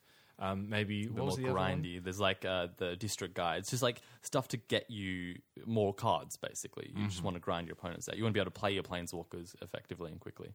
So decks now running stuff like Carnage Tyrants or the Eldritch Reborn are these high impact cards, and then just a bunch of early game stuff that will get you there to make sure that you get to it. Yeah. That's a different way to how green kind of usually gets there, which is like ramp, then play something big and win. You don't need a ramp now. You just play. As long as you're hitting your land drops, you should be fine. Yeah. Okay. Cool. And that's how it is now. Like I'm talking about the Magic Online metagame, which constantly is in flux. It changes all the time because people react very, very quickly on Magic Online. You can change your decks at the drop of a hat, whereas in paper it tends to be a bit slower. People have their decks; they take a while to build. Because card availability is an issue. So on Magic Online, the first week there was Mono Red was everywhere, Selesnya Tokens was everywhere. And then people started, finding ways to beat this. People were playing the Explore packages. People were playing main deck sweepers. And now these decks weren't around anymore. And now you've got these Explore creatures, which are fine, but they're not really as powerful as some of the other stuff you can be doing. So then people are tailoring their deck more to become more high-end. Yeah. Okay, so what else have we got in the so in the standard? we've got Golgari. So how do you like Golgari? I love playing Golgari. Golgari is my style of deck. I like being able to always have cards in my hand. I just want to play my spells, accumulate more cards, and Never then want to run out of gas. and then always have choices. I can if Yeah. I play this or I can do this, and always hit land drops as well. Mm-hmm. I'm not very good with this deck though. I don't know why. My win rate with this deck is like 50%. It's pretty bad. I You're think enjoying yourself too much is the Yeah, problem. that's You the need to just problem. be like you're watching hardcore too many Magic players. procedural cop shows. Yeah, no, exactly. I'm not actually focusing. But cards like Midnight Reaper are just amazing because you're playing this card, which by itself is already beater. But it also just has this inherent value where when they sweep the board, you just draw 5 cards. And you just Which feel negates so the good. whole point of them playing a sweeper, which is to Exactly. get a multiple for 1, a 3 for 1, a 4 for 1 or something. Yeah. You go, I'll draw 4 cards, and they're like, I just tapped out and played a card from Yeah, my and then hand you for just nothing. slam your Vraska and then they have to deal with that. So these sort of Golgari Frinebroker is just playing a creature to like take a permanent, not a creature from your So you can, that's why people are playing Eldest Reborn and Vraskas and stuff. you play your Eldritch Reborn. You make sure your Golgari Frinebroker dies. When the Eldritch Reborn goes off, you return Frinebroker and put Eldritch Reborn back in your hand. So this sort of deck is what I like to play. I'm not very good with it. What deck don't you like to play, but you've still been finding success with? That sounds like you already know the answer to a question. Boros Angels is another deck. that- Oh yeah, here we go. There are a lot of builds of Boros right now. Angels has seen quite a bit of success early on in the format. Less so now, but it's still there. And this deck is a couple of early game threats. So you've got your Adanda Vanguards or Knight of Graces with your History of Benalias, just to sort of like gum up the ground early game or maybe get some quick early wins. And History of Benalia, just for a flashback, is that the The knight? 3-mana enchantment when it ends the battlefield is the Saga, and the first 2 create knights. So Yep. when it comes to play, it'll create a 2/2 knight. On your next turn, it'll create a 2/2 knight, and the turn after, it will give all your knights +2/+1 until end of turn. Yep. So this sort of stuff just helps you either gum up the early game or get a quick start to try to get under some control decks. But your real way of winning is by slamming the 4-mana and 5-mana angels. So you put your Aurelias into play, which is a new card from Guilds of Ravnica, or your Shalai, which gives your creatures hexproof. And then you play a Lyra, which gives your other angels +1/+1 and lifelink, and just slam away and try to get through these huge angels. So this seems like a rock solid deck. The weird part about this that strikes me is that Boros seems, or the red white seems to be wanting to be fast, but then all of your angels are Bit 4, slower, 5, 6. yeah. You know, they're like Yeah. late game stuff. But that really just it feels like a well balanced kind of deck. It feels good to me. Now, the weird thing that this deck is doing is it's also reacting to the metagame by playing Deafening Clarion. Oh yeah, it plays Deafening Clarion in the main deck as well. So originally, Mono Red and Selesnya were everywhere, and these decks are quite soft to sweeper effects. If you can sort of maintain a higher life total and get rid of all the reason they're winning, like going wide and going early, then you can just sort of like win by playing a single threat and trying to just beat them down that way when they've got no board and you've got one creature. So Deafening Clarion, which is the 3 mana to deal 3 to all creatures on the battlefield, was a fantastic way of just sweeping all the tokens from Selesnya tokens, or giving your creatures lifelink against the mono red, and just sort of bashing away with that. And it randomly has some synergy with Adanto Vanguard and stuff as well. So you go 2-drop Adanto Vanguard, which is a 1/1. When it's attacking, it gets +2 attack, and you can pay 4 life to give it indestructible. You kind of like don't even need to worry about paying the life if you make it indestructible. Deafening Clarion, give it lifelink, You're wipe losing 1 their life, side of yeah. the board. You lose 1 life.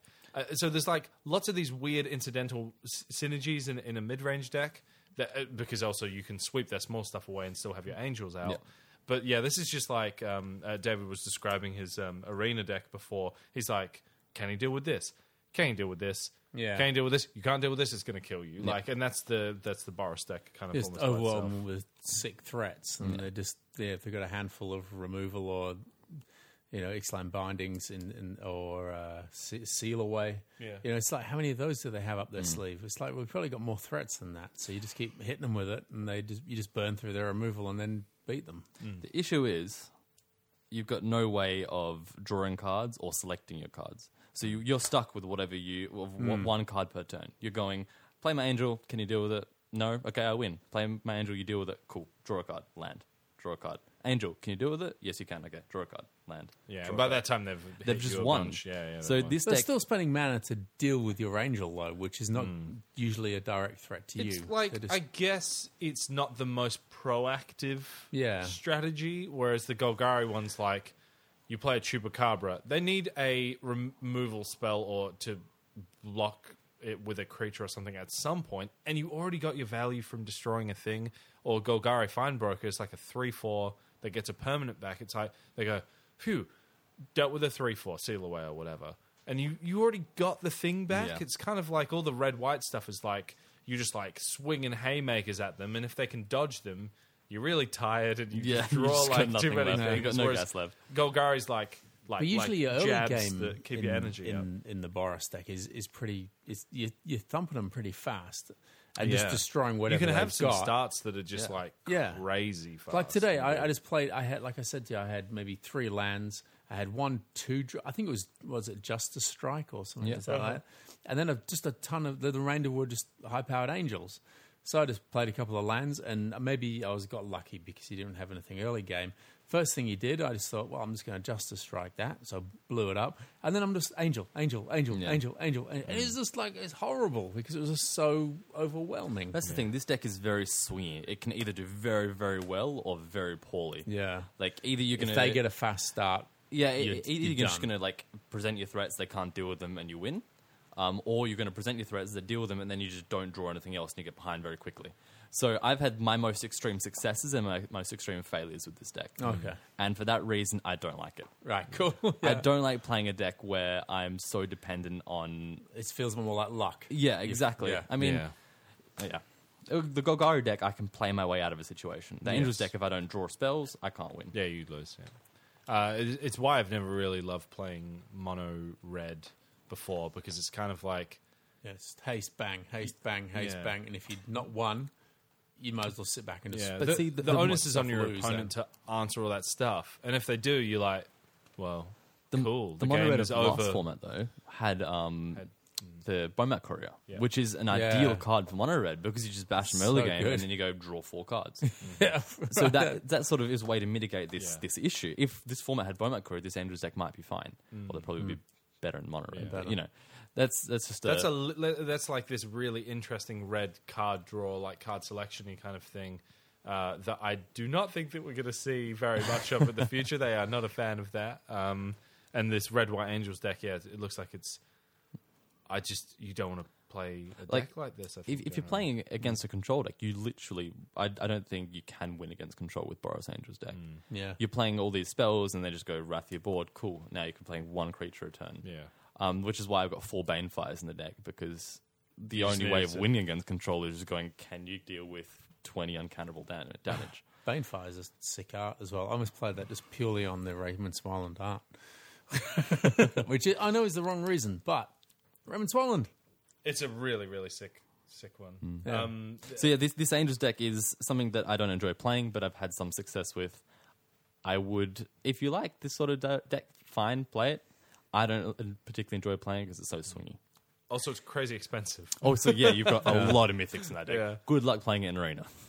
3 Lyras, 4 Array... 3 It's got 3 Lyras, 3 I play Aurelias. 3 of all the Angels, Sure. because I don't like playing 4 If you legendaries. think about it from the other end, it's a horrible one to face up against, though, as well, isn't it? Because you've got to Every single one of their threats can kill you. every Whereas, like, single stingy front end that all the Boros cards can really hurt you on the 2, 3, 4 drop.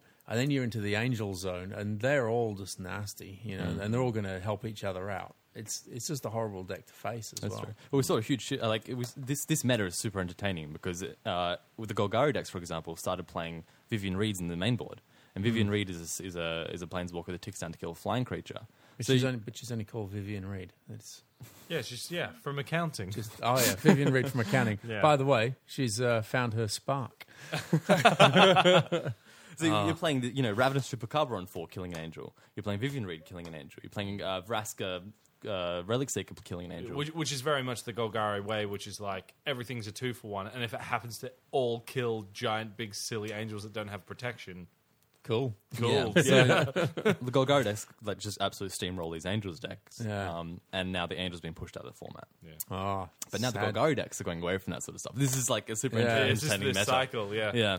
So what's what's moving next? on through the decks? Yeah, yeah. We still have Mono Red Aggro. Mono Red Aggro got two very important cards in Runaway Steamkin, which is a 2-mana 1/1 that every time you cast a red spell, you put a counter on it, and then you can if it's got 3. Yeah. It can cap out at 3 counters as well. You can remove 3 counters to make 3 mana. So this card is basically you play it on turn 2. If it survives, it's attacking as like a probably 3-power creature on turn 3, which is relevant for the red deck. And then late game, it's just a 4/4 creature that can take off all that you can just generate mana with. It's super, super good. Oh, it keeps building if you don't cash it in. It gets to a maximum of 4 power. Yeah, you can remove 3 counters from it to make red, red, red. But the thing that you do with this, are you going to talk about Experimental Yes, Frenzy? the other card that was Yeah. amazing for Mono Red was Experimental Frenzy, which is this insane card and card draw engine in Mono Red. You can't cast spells from your hand, but you don't need to because you're just casting whatever's off the top of your deck. Yeah, so it's like 3 in a red enchantment. You can't play cards from your hand. You may look at the top card of your library any time. You can play the top card of your library. It sounds terrible. So you force top decking yourself. Yeah, but when you play the deck, it's just lightning bolts. Cards in your hand, set them aside. It also has an activated ability, which is 3 in a red, destroy Experimental Frenzy. So it has an ability, a self-destruct button built into itself. But the thing that you But do you've got with... to press 4. I don't like any idea of any of this. This sounds terrible. Now, I was super against this card as Yeah. well, but then people were like, okay, picture the scene. Your mono red aggro, you've dumped your hand. yeah. You You've don't got 6 have- lands in play. You got 6 lands in play. You got no cards, yeah. You have no cards. You play Experimental Frenzy. What else do you want apart from to just go, yep, play that. Yep, play that. Yep, Yeah. play that. Like looking at the top card of your deck. And also, if you Hang have- on. So it just says you can just... you can play the top card of your deck without paying the mana. No, you have to pay the mana still. But Right. it's like, But you all know your how spells you- cost less than 3. So. yeah, but you know how you only draw 1 card a turn in Magic the Gathering. Yeah. This is just like it's like the top card of your deck is constantly in your hand, and you can just play it. Oh, as long as you got the mana to As play long as you it. have the mana to play You it. can just keep You casting can play cards. lands off the top of your deck. You can only play 1 land a turn still, though. So that's how Sure. you sort of like lose out, is when you draw 2 lands in a row and you're like, oh. Okay. But the insane thing, it's already okay. It's kind of like Chandra or something. But the insane thing is with Runaway Steamkin, whenever you cast a red spell, you put a +1/+1 counter on it. You can remove 3 counters to make 3 mana, which is 3 mana you didn't have before. So you can just like vomit the top like 5 or 6 cards of your library into play if you get lucky And if you without have hitting 2 lands. Steamkins. Yeah. Oh, my God. So it's just kind of like, these cards that come up like this that you just read and you just go, this is the worst ever. Yeah. And then you have a chat about it or see it play and you go, I can't play another game without having this in my deck. Yeah. It's like, and, so lovely. and I tried Experimental Frenzy in draft, and if you just played as the last card in your hand, you get to draw like 2 to 3 cards a turn. Because you draw a land for the turn, sure. You don't play that one. You play the land off the top of your deck with Experimental Frenzy, and you play 2 spells in a row off the top of your deck. So it's like you drew 4 cards instead of 3 that turn. And you It's just like, destroy it when you don't need it anymore. Yeah. Isn't this the Beaumont Courier? It is practically similar, yeah, Beaumont yeah. Courier. Yeah, I guess it's a bit more expensive and a little bit tougher to get going because Beaumont was so good on turn 1 and then shit later. But this is like also if you draw 2, it does nothing. Yeah. But yeah, really powerful, really interesting card, and I love cards like this getting play. Yeah. Another interesting pickup was Risk Factor, which is probably the best Punisher card we've had in ever. Is there a better Punisher card? Can you think of? No, What do you mean by Punisher card? So Punisher cards give your opponent a choice. You cast them and your opponent can choose 2 actions. Now, these are very exciting cards because they usually have quite good effects.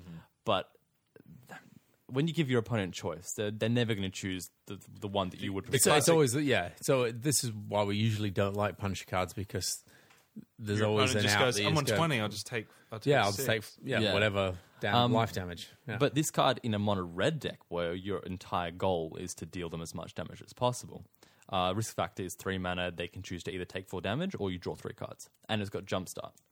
Now, without Jumpstart, it's probably quite an average card. I mean, you're still dealing 4 damage for 1 card, which is nice. Yeah. But with the Jumpstart, you can first of all, it's 4 damage. I don't think anyone's going to let you draw 3 cards off the first thing. Mm-hmm. And then either they're taking another 4 damage, at which point 1 card is dealt 8 damage. Great, cool. Yeah, that's fine. Or 1 card is dealt 4 damage and drawn you 3 cards. Yeah. Which is ridiculous. So this is the best one of this, because it's like damned if you do, damned if you don't, because it fits so perfectly into your strategy, which is deal them as much damage as possible. If not, draw a bunch of cards and use those Which to you deal want damage to them as a red much as possible. deck. This is my least favorite card to play against so far in the format, and people have done it against me in draft, and I've seen people do it in standard. I'm like, what would I do? Do I just let him draw 3 cards? I can't. You're at 5 life. You go, if I take 4 damage, they can shock me. Yeah. Draw 3 cards, and you just pray they draw 3 And they go, lands. lightning bolt and shock you, and you're like, whoops. But you couldn't have avoided it either way. So, yeah, like those 3 cards together is like a whole brand new lease of life for red that is not Chandra, Courier. There's just something inherently, it's not wrong. It's just inherently unfavorable to play mono red. It feels like, you know how playing blue is seen as, you know, you were saying you feel clever playing certain combos and you feel intelligent playing magic, playing blue. I'll play magic, yeah. Red is the exact opposite of that, isn't it? To me, it does feel like It feels like smash, smash, smash, smash, smash, smash, smash. So, you know, even if it's going to win it, it feels like it's just, am I really, you know what I mean? There's a stigma to playing red, yeah, right? there is that stigma. I do think red is one of the harder decks to play. I honestly think that playing mono red is actually quite difficult, playing it correctly. I don't think I can play mono red very well at all. I found that last year with the Ramen Up Red when that was around. I was, we played a whole bunch of games. What were you playing? I was playing the Ramen Up Red. You were playing. It was like a I think mid-range was blue, green, white, or something like that. Yeah, green, white. And Angels or green, white Explorer, I think. At the and time. you were smashing me really easily. And I was playing with this one deck, and I was playing as sensible as I could think. Then Zach showed up because we were having a party pad. Everyone was rocking in, so that's the way we roll. Zach rolled up. I said, here you go. Play the Ramen Up Red deck, and then all of a sudden it was more like an arm wrestle, right? Because he knew how to pilot it better, and it was more of a. And it was so bizarre to me how it was just like I felt like the options in front of me seemed pretty straightforward because it was a mono red deck, right? Yeah. But you really have to balance what you're using to kill your opponent's creatures, what you're using to burn their face. Yeah. Your mulligan decision is super relevant as well. It's not like you can just draw into outs. If you keep a hand that's like 4 lands and 3 spells, that might be fine with a different deck, but you can't keep that in a mono red hand. Yeah, you need less lands, right? You just need to. So you don't need lots of lands to get. You your can deck keep running. a 1 lander with mono red and still be fine. Whereas you just wouldn't even dare keep a 1 lander in many other decks. Yeah, I can remember doing that on Duels a while ago. With the whole as a friend of the show, friend of the stores, James Stone, Red Winds decks. He would build these Red Winds decks. Everything had haste. Everything, there's pretty much like nothing had more than 3 or 4 mana. There's nothing that cost more and than just that. cheesing people who are like playing these slow grinding decks. Yeah. Like, haste. Yeah. Deal with that. You just play, you draw your opening hand, you'd have 1 land, you'd go, that's enough. And you play 1 red, here's Bomat Courier, let's go. You're just like flying away. And it's so mad. But it seems like the no-brainer magic almost. It feels, feels like that's Bogan magic as opposed to the... classy, refined control. But if it smashes you... I think so much for my self-control. If it smashes you... Yeah. Who cares? But a podcast friend of the show, Anthony Lee, would often say the hardest decks to pilot are those aggro red ones because the window in which you have to operate is very small. Yeah, it is. And then, but with a control deck, it's once you've established what's Parity? it called? Control, Parity. Once you've established control over them, it's hard for you to Yeah. throw that away, and so then it's easy to win. So all you have to do is go, can I counter this? Yes. Can I counter this? Yes. Can I sweep their board? Yes. Now I'll win. It doesn't matter how you win. You're going to Teferi and untap some stuff. And Do you draw feel a that with shitload of mono red, cards. don't you? Feel like, okay, this is going to build on this guy, and these two are going to work together. But then if they're all disappearing and coming back And it's to your like hand... if he plays Teferi, if they play Teferi and then play it and bounce my thing, do I attack their Teferi? Do I use my Lightning Strike on their Planeswalker? Do I just go for their face? What am I most likely to draw? Will I win in the next 2 turns, or do I need to play a long game? Play a long game, yeah, exactly. It's the old Planeswalker thing that screws everyone up, especially early players, isn't it? When they get terrified of the Screws me up Planeswalkers. still. All right, moving on to control, actually. Yeah, sure. The next one, I'm calling them Is It Based control decks. Is it So based? blue-red based control Is it decks. based? Control decks. Based? Is it? So this is like Oh, is Grixis this Grixis and the- Jeskai, and Is It, basically. Is that what the X was? Because you sent this through before. Blue-red X, yeah. Blue Red X, and I read it as RX is treatment. And I was like, blue treatment? What is this? What is RX? Is this, is this just where a the blue shorthand man for grip treatment. goes if they're sick? RX is shorthand for treatment. Yeah, but why is it RX though? I don't know. I No didn't idea. invent that shit. Go to Ask the Chemist. I'll ask the Googles. Ask the So Googles. these decks are so taking advantage of like Iron Eyes and just the blue counter spells and card Yeah. draw effects and the red removal. Red got Lava Coil, which is quite a nice removal spell. But the thing I've been most Lava impressed with, Coil, that's one of the specific ones, isn't it? Like it tells you, is it 2 or 4? 2 mana to deal 4 damage to a Yeah. creature at sorcerer speed, but it exiles it if it dies. So this is a way of dealing with like Rekindling Phoenix or something like that. Right, yeah. Without it coming back. But the thing I've been most impressed with this deck is Niv Mizzet. Niv Mizzet Perun. Yeah. Which is 6 mana 5/5 dragon that can't be countered. But then whenever an instant sorcerer spell is cast, you draw a card. So it's either play cast one, and whenever you draw a card, you deal 1 damage to any target. Yeah. So if you untap with this card, So it's like a sick list of abilities, isn't it? yeah, it's just awesome. If I've never seen someone untap with this card and lose. Yeah. It's just ridiculous. Like you're drawing so many cards, and every time you draw a card, you deal damage. I've died from 18 life in 1 turn against this card, just from my opponent going attack you, draw my card for turn, deal 1, attack you, deal 5. I'll just Chemist's Insight, draw 2 cards, deal you 2 more damage. I draw 3 cards because of Niv Mizzet, deal you 3 more damage. Oh, yeah. Like shock you, deal another 3 damage, draw a card. Did you lose that game when you ultimated Ajani and... Oh yeah, that's the other thing. Like I was playing a deck, the Oh, Boris really? Angels deck. I ultimated Ajani on turn 8, so I played Ajani on turn 4, and I ultimated on turn 8. Which John? This is the one where you... Johnny. Adversary of Tyrants, you get an emblem with at the beginning of your end step, make 3 1/1s with life. yeah. And my opponent beat me on turn like 22 or something like that. Yeah. Just because He he just managed Niv Mizzet very carefully. Yeah. He pinged down the little guys, did a sweeper in between the stuff. It was really, I was like, whoa, like, it's shit. It was just bizarre. This card has impressed me so much. Especially, I thought at the beginning of the format, you cannot cast a blue, red spell easily. Yeah. But these decks are just. I mean, There's lots of that casting balance, isn't there? Where it's Yeah. like 2 of one card, 2 of the other, and you think that's tough to get going. but 3 of each. You know, 3 I of thought that each, was crazy. But then people are playing like Sarkhan. Which is the 3 mana planeswalker that you can tick up to add 2 mana of any color to cast dragon Is it spells. of any color? I thought it was red. 2 mana to of cast- any color. Oh. So you just tick up. You can play him on turn 4. Yes. So it, Sorry, my mouth is open. That has changed my world. so I've seen a bunch of That's control decks insane. playing like He's 4. thinking about growing a hair out again so he can look like I Sarkhan. could dress like Sarkhan and have a little Niv Mizzet sitting on my shoulder. playing like 4 Sarkhan, 4 Niv Mizzet, and that's just your way of winning or whatever. Similarly, Expansion Explosion is another card that I'm super impressed with, which is the rare Is It split card, which I is just don't want Is It to be good. I can't bear that. the Just wait for a bit of Arena. You'll open a Niv Mizzet and be like, oh, make it fucking Is It deck, I guess. And then you'll love Probably. it. Yeah. And sometimes in draft, you just got to do it. Yeah, that's it. That's why draft. We love draft because it forces you into playing these cards that you wouldn't normally go for. But this Expansion Explosion card, its front half is 2 mana copy a spell and choose new targets. That's convert mana cost 4 or less. So it's basically a 2 mana counter spell in a counter war with control decks. Or it's 2 mana Lightning Strike as well, because you can just copy your own Lightning Strike or whatever. So early game, it can sort of function as just another thing of what you need. And then late game, it's like a reverse Sphinx's Revelation. You deal X damage and draw X cards, which is just another fantastic way of winning the game. Yeah.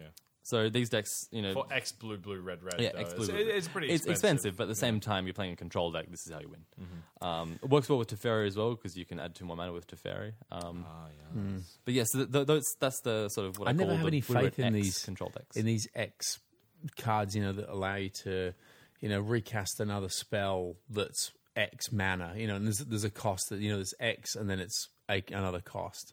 And the X can be used to cast other spells. Yeah, I mean, So like, have- if you it always think feels about like, this- how much mana am I supposed to have? Am I supposed to have like 24 mana? I'm going to give this spell, and I'm going to chuck it all into the X, and blah, blah, blah. Then I can do like these other 5 spells. I've never had a problem with doing stuff, stupid shit like with Hydras, and it's like pouring all that mana into the X for that. They It's making kill a it with big a power Doomblade, and and you're like, toughness. I feel fine with this. Yeah. Like, I like this. Yeah, and someone plays like is it and just goes, I'll just bounce it now because it's all gone. These decks is also. I just where- don't. It's just weird. I'm just saying. I just always never feel confident playing these sort of. It funny seems like spell. it seems like a horrendous deal to pay 1 blue, red, 5 mana to draw 1 card and deal 1 damage to a target. But like you're talking about doing it for 3, then you use it to draw in lands and another 1. Yeah. And then you do it for 5, and it's backbreaking. Yeah, drawing exactly. 8 You like cards. if I can cast it for X equals 3, kill one of their creatures and draw 3 cards. It's like a 4/1. When the board is like slightly in their favor, Yeah. I'm fine with that because it means I've got 3 more chances to draw something that I might need to. Yeah. I had to work hard to get my head into that space where I'm going. I'm fine with that. Yeah. Crackling Drake is also fine. That's the blue, red Drake with power equal to number of instants of sorceries in graveyard or exile. Oh, this is this like the enters new battlefield and Enigma draws a Drake card. kind Yeah. of vibe, So right? there've been a bunch of these Drake decks running around with Enigma Drake and Crackling Drake and Niv Mizzet. They've been fine, Yeah, but I hated playing it's against another Enigma form of Drake. Izzet. Yeah, And then finally, we've got the Selesnya tokens. This isn't an exhaustive list. This is just what I've seen a lot Yeah.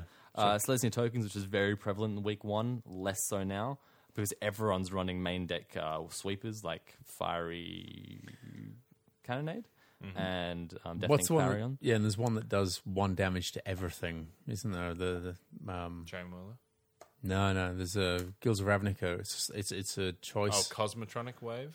Yeah, 1 to everything, and And then they can't block. Yeah, that's a little too expensive because the sweepers are either at 5 and just kill everything outright. Yeah. Or they're at 3 and there's just at 3. Deafening Clarion deals 3 to all creatures.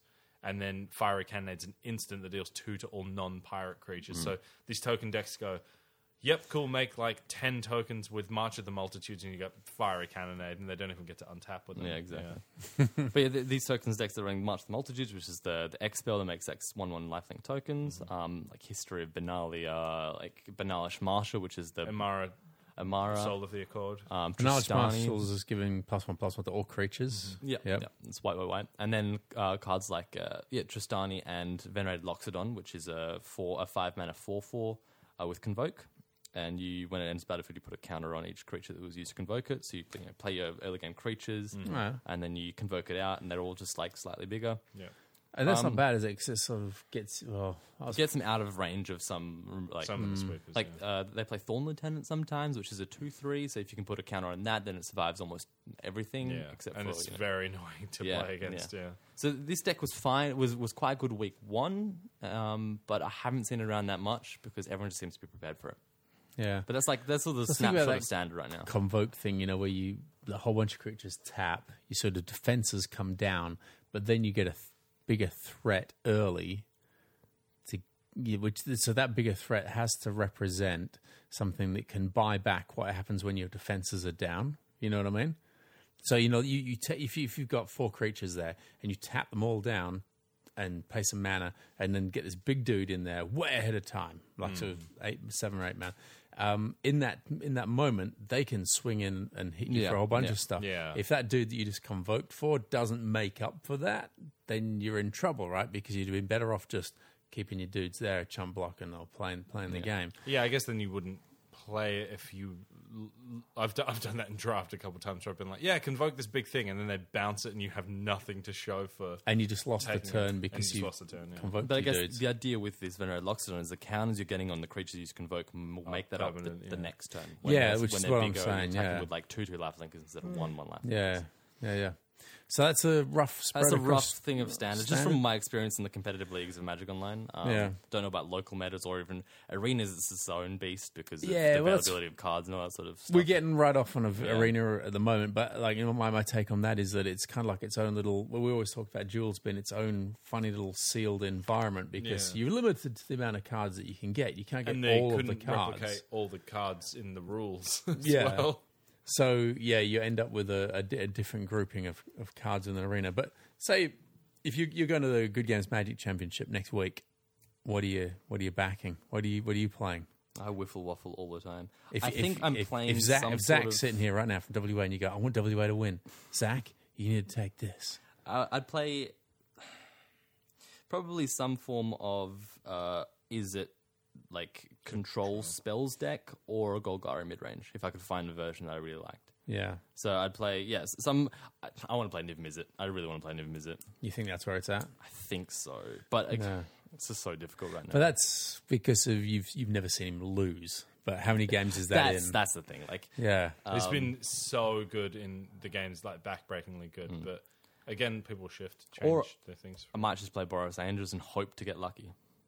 Yeah. You only got to win if it was 3 like rounds. exactly. If it was an event that I just needed to do well in like a couple of rounds, I might just play Boros Angels and just hope that As much as get I there. wish that was true, I can't imagine that deck getting past just like a fistful of cheap bounce spells and just like Even control like a Teferi. spells.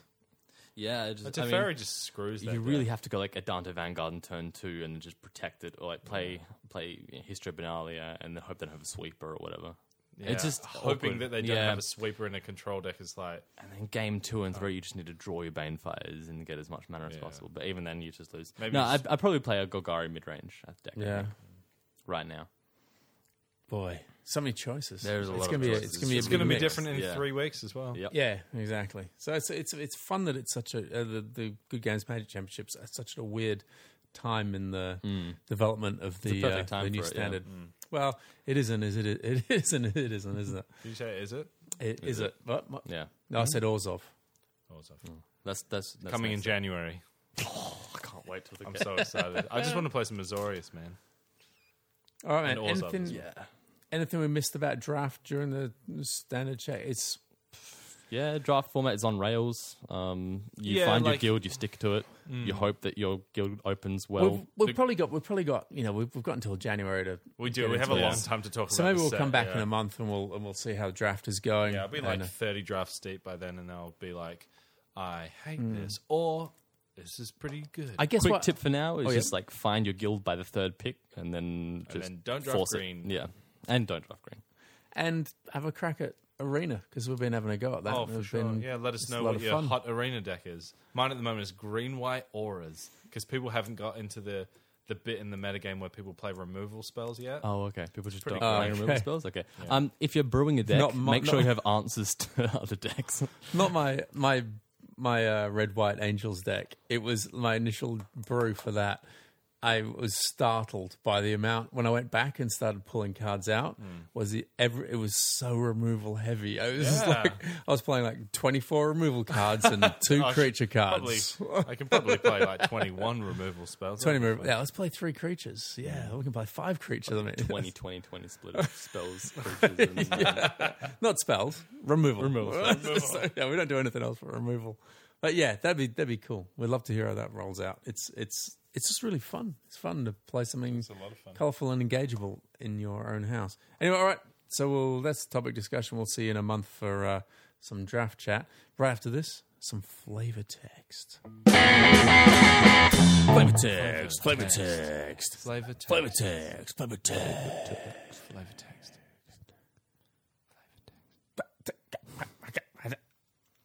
It's a bit of a Pantera thing ending. Topic discussion. Flavor text. Lavinia has a very dusty bedroom, hence the Assassin's Trophy flavor text beginning a power vacuum for the Azorius. You don't want to be messing around, sucking up dust with a shit vacuum cleaner. Power What vacuum. other secrets are found within the Guilds of Ravnica flavor text?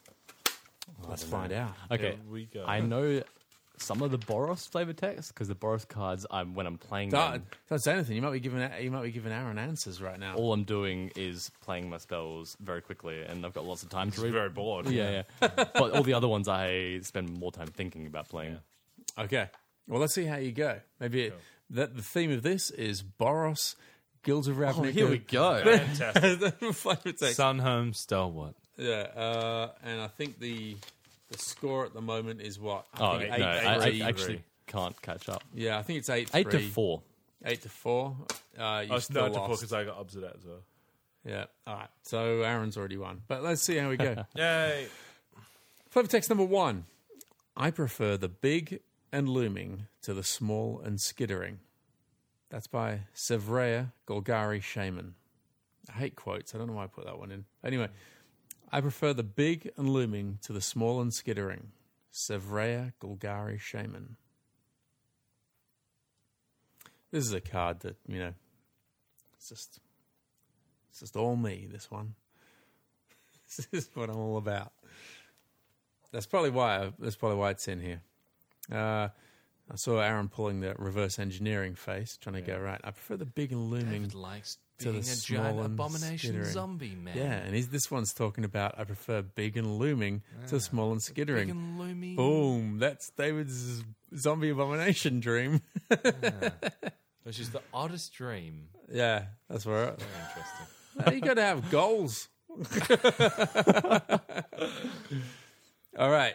Flavor text, Guilds of Ravnica, number 2. Guilds of Ravnica is just exciting, isn't it? It's just good to say. It's just like, oh, this is all right. All right. Hold on to your ideals. They'll be tested more than your armor or the edge of your blade. And Tajik said that. You know that dude, the glowy man with the sparkly things? He's so glowy, isn't he? He's got a lightsaber, right? The art for that is almost like everything is glowing except for his face. It's like they painted the face on and then they went, right, just add glowing everything from here on. Yeah. And the They face. got like a star thing in Photoshop and it's like, Yeah, it's just added that, and none of that shine went onto his face, but my God, his armor is it's so shiny. shiny. Flavor text number 3. Oh, that's not that. Guilds of Ravnica. Few believe Duskmantle exists. Fewer find it. None live to bear witness. So like faux badass Yeah. text. Few believe Duskmantle exists. Fewer find it. None live to bear witness. It is, isn't it? It's all those. I'm really telling you, this, I'll tell you. The Demir are really secretive and murdery. yeah. No. Yes. No, they're not. Are they really? Oh, Oh, they are. none live None go to hear and, the end of the sentence. and they can't even come back. That's how dangerous it is. yeah, they might. Oh, So, yeah, that was one of those. That was again. I was going to quote, and it ended up being a magic quote. It's something like, "Death is the next step. You go first." It's stuff like that. It's only the next step. Death is only the next phase of our existence, but you must go there before I will.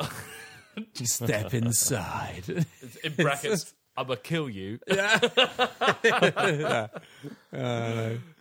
right, I think I'm quietly confident about this. Ooh, really? Should we Not, make not quite quietly, but Should we make a let's double or nothing faux these points. score of 8-5? No. Double enough. Oh, we should do that, shouldn't we? Flavor text worth double. Yeah, one day. Oh yeah. Oh sure. Yeah. Let's not look today. of terror Fuck in no. Aaron's eyes. Like, I don't know Absolutely the answers. All right, here we go. Back to flavor text number 1. I prefer the big and looming to the small and skittering. Sevrea Golgari Shaman. Aaron, because you look like you don't know what you're doing. I'm worried that this already has too much text in its box, but the only big, bulky Golgari thing I could think of was Mulder Hulk. Lotleth Giant? Lotleth Giant! Ah, that was giant. Nice one. So what does that make it? 8-5? Yeah, I can't catch up. Hold on to your ideals. They'll be tested more than your armor or the edge of your blade. If I Tajik. said it's a Boros card with hybrid mana, Oh, well, there's only one. A fresh face recruit. Oh, it is fresh because they did that thing on Reddit where Yeah. it's like the fresh face recruit gets a dead weight attached to him and then he dies. Yeah, there's only one hybrid mana card for Oh, each. yeah. Yeah. You didn't have that one? I did not. 8-6. Nice one. Comebacks on. This next one. You know the last one? no. This next one's okay. worth Double or 20 nothing? I'm guessing. This Double or next nothing? one is worth 24 points. Okay. Wow. I don't know how that worked out. I'm just looking at it here. I know. I think it's one of 2 cards. And it's up to Aaron. Few believe Duskmantle exists. Fewer find it. None live to bear witness. Aaron, what have you got? Demir Guildgate. You saw that in my sheet, didn't you? No, I didn't. I just thought about what it could be other than a removal spell. And I was like, oh, they're talking about the location. Is it Demir Guildgate? What would you like to guess? I think Mishka? it's Demir Guildgate or Watergrave, but I think it's Demir Guildgate. It's Watery Grave. Damn. No one gets 24 points. Aaron wins 8-6. Oh, man. Many skills. That was flavor text. Oh, Aaron wins again. Hot garbage. Aaron Graham, Guilds of Ravnica, hot garbage. Okay, I'm playing Magic Arena. Yeah. I want to be having a nice time, building up my deck very slowly. Don't flash your silly money in my face playing Search for Azcanta into Teferi. I'm just going to concede. No one is doing that. It's nonsense. Put your money somewhere else and play some green-white auras. Players going big money early on. And Yeah, come on. that kind of ruins all games. Be People real. buy all the stuff. Just play the basic arena decks with no... That's my hot garbage. Yeah. Mishka, hot garbage, Guilds of Ravnica. Bloody a mono blue tempo in standard. Gets me all the damn time. I can't seem to beat it. The deck is... That's bad. Yeah. There's a bunch of 1/1s Yeah. and counter spells. That was Mishka, hot garbage. My hot garbage is, I might be a bit late to it, but I'm a bit sick of people talking about Assassin's Trophy. I never want to hear about the bloody card again.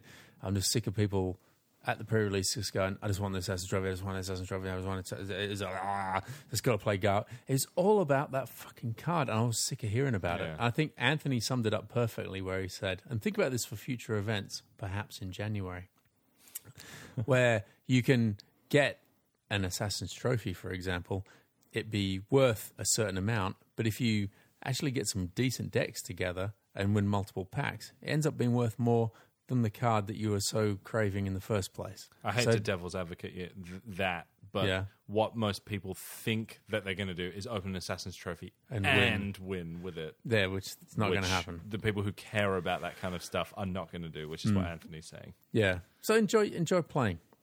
Fuck the single big woofy cards. Stupid. Oh, that was hot garbage. God, got me all worked up. I need like 15-minute break now before I get to the next segment.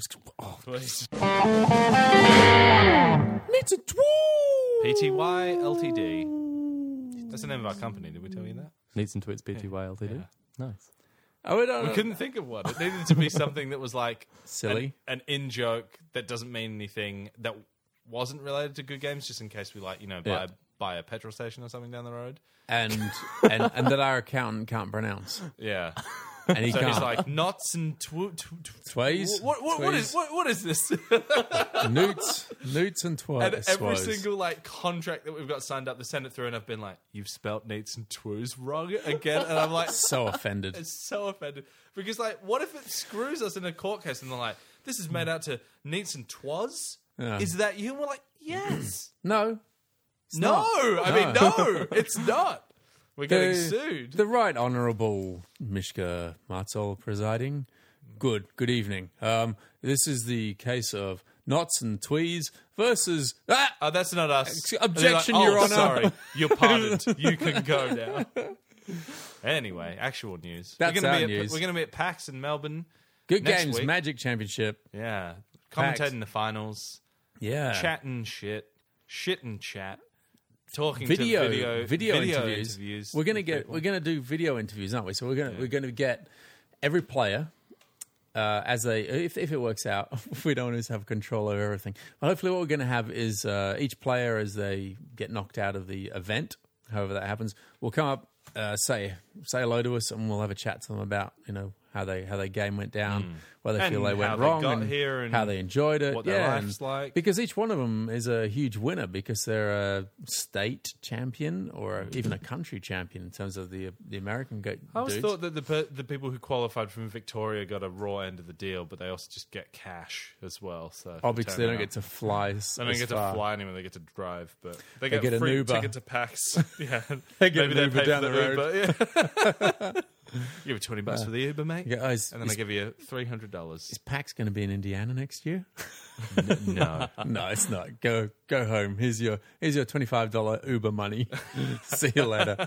Yeah, but what are they going to do? It's mixed format. So they're going to draft first, and then they're going to play standard afterwards. I Do we know yet? I don't know. We're yet to learn. But Yeah. we'll talk to them about it. We'll find out what's going on. And then you'll see. If you're at PAX, If we're commentating a draft, that'll be a different thing. That'll be very that'll be interesting. new. Because Yeah. there's only like 8 people. It would be real weird Is if it only they 8 did. people that are in? There's only 8, yeah. Oh. There's So how do you do 8? WA, 2 Victoria, a Do you get Queensland, points for your draft? and New South and then you get... Wales. Because you can't get knocked out if there's only 8 people then. Because Yeah. how did they do the finals? So I guess just points like a league, and then you. Final I have 4? no idea. Top 4. Standard. Top 2. Top 1. Modern. Top 1. Top 1 gets Top a bill. 1. Mop yourself up. mop yourself off. We'll find out. We'll explain it all to you next week. If you are going to be in PAX, there'll be 2 Good Games stands. There's a general Good Games retail stand. There's a Good Games publishing stand, and that will be the stand that has the GGMC happening in it. So they'll be drafting or playing each other on the Saturday. And then there's the Yu-Gi-Oh! Magic Championships. Yu-Gi-Oh! Good Games Yu-Gi-Oh! The Championships as well. GGYGOC. And there's some roll YGO off the YGO dudes that they've found. They'll be talking about that somewhere as well. So I don't know how that's found. They found Some dudes Yu-Gi-Oh! Bros. I don't know. that own a couple of cards from Yu-Gi-Oh! Yeah. Yeah. And they are good. And so that'll be happening. So pop in if you're in PAX. Say hello. We'll be probably on that boat out the back afterwards, having Good. many pints, making a lot of noise. A lot of fries. A lot of Fries. fries paid for by Good Games. Yeah. Delicious pub So- fries. Come get a fry and buy us a beer and Completely Pretend- different pretend like we're crew sailing. to next year as well. No one qualified again. oh, really? Yeah. That It's feels quite hard sad. to replicate. I But we think. made friends with everybody from last year. That'd be good. Mishko, you should qualify. Oh, and can you? You can, yeah. You can. You should. Yeah. You I should. didn't try. You should have qualified. I would have Oh. if I tried, you know. It's just, Yeah, yeah. You should just like a switch. course you Just would, flick yeah, a of switch. course, yeah. All right, Mishko, you going to do it? Yeah. There you go. I'm coming. look, I'm going. coming. Oh, it's so nice I get to go. Yeah. All right, usual sort of stuff. If we mentioned your name in here, we did do a lot of Name friend dropping. today. Get in touch, podcast at 7lanehand.com. We'll send you a badge if you haven't got one of the badges that we got. The Hyper Magic, I don't know why we've got Hyper Magic Nerd badges. They don't exist anymore. They're old school. We've got Hot Gar badge. I think we've got a few flame ones. Advertising tool, charging badge. I think they're extinct I think it's as time well. for a new. It is. It's new- way past. Yeah. Yeah. We've just got to get Matt with his magic Badge badge maker. making machine. Yeah. Spends the weekend just stamping out badges. And we just laugh at the slogan and he just works like a slave over the badge Yeah. machine. We just come up with some bullshit titles for it all. But exciting for you, Aaron. We'll be back in a fortnight talking about Century Spice Road, which you just mentioned. All right, cool. Thank you All so right, much that's for it. listening, everyone. Signing off. Music playing right now. We did that. I did that. Who was that? On the drum. Who's that on the bass? Is that Mishka? Old guy on the drums? What do you mean old guy? He's a mate of mine. Paul. He is older than me. He's older than me. Who's on the bass? Oh, it's Mishka, wasn't it? That's why it's turned right now. I think Mishka was just playing all the instruments. Is he? Just turn it all the way down so you can hear it. Yeah. We used to call Daniel from Morley. His nickname used to be Barfridge. Have I told is you about that? this? No, Because no. he played bass in our band. Yeah. We read a Does he quote. play bass? He played Wow. bass. He played bass for Keto at a couple of gigs. Keto! We read a quote somewhere that said, "A bar fridge is more useful than a bass player in your band." And we're like, "Bar fridge!" Ah! Oh, And he that's was so bar rough. fridge for many years. Have you ever played bass in a band? Yeah. Yeah, and you feel like you're just hooking in with awesome. the drum. That's and you're great. just like, yeah. it's great, It's right? really fun, and then you you don't get have to called a worry bar about fridge. nonsense. Yeah, and then someone calls you a bar fridge, and it sticks with you, and you don't like the nickname, and you have to apologize to your friend Barfridge when you've been calling him Barfridge for 10 years, and he's like, "I don't really like that." So I should never call Daniel Barfridge. Well, as a joke, only because it went on for so long without him saying anything came back about around it. it And it came itself. back around. Yeah. All right, cool. Okay. All right, good night, Bye. everyone. Catch ya.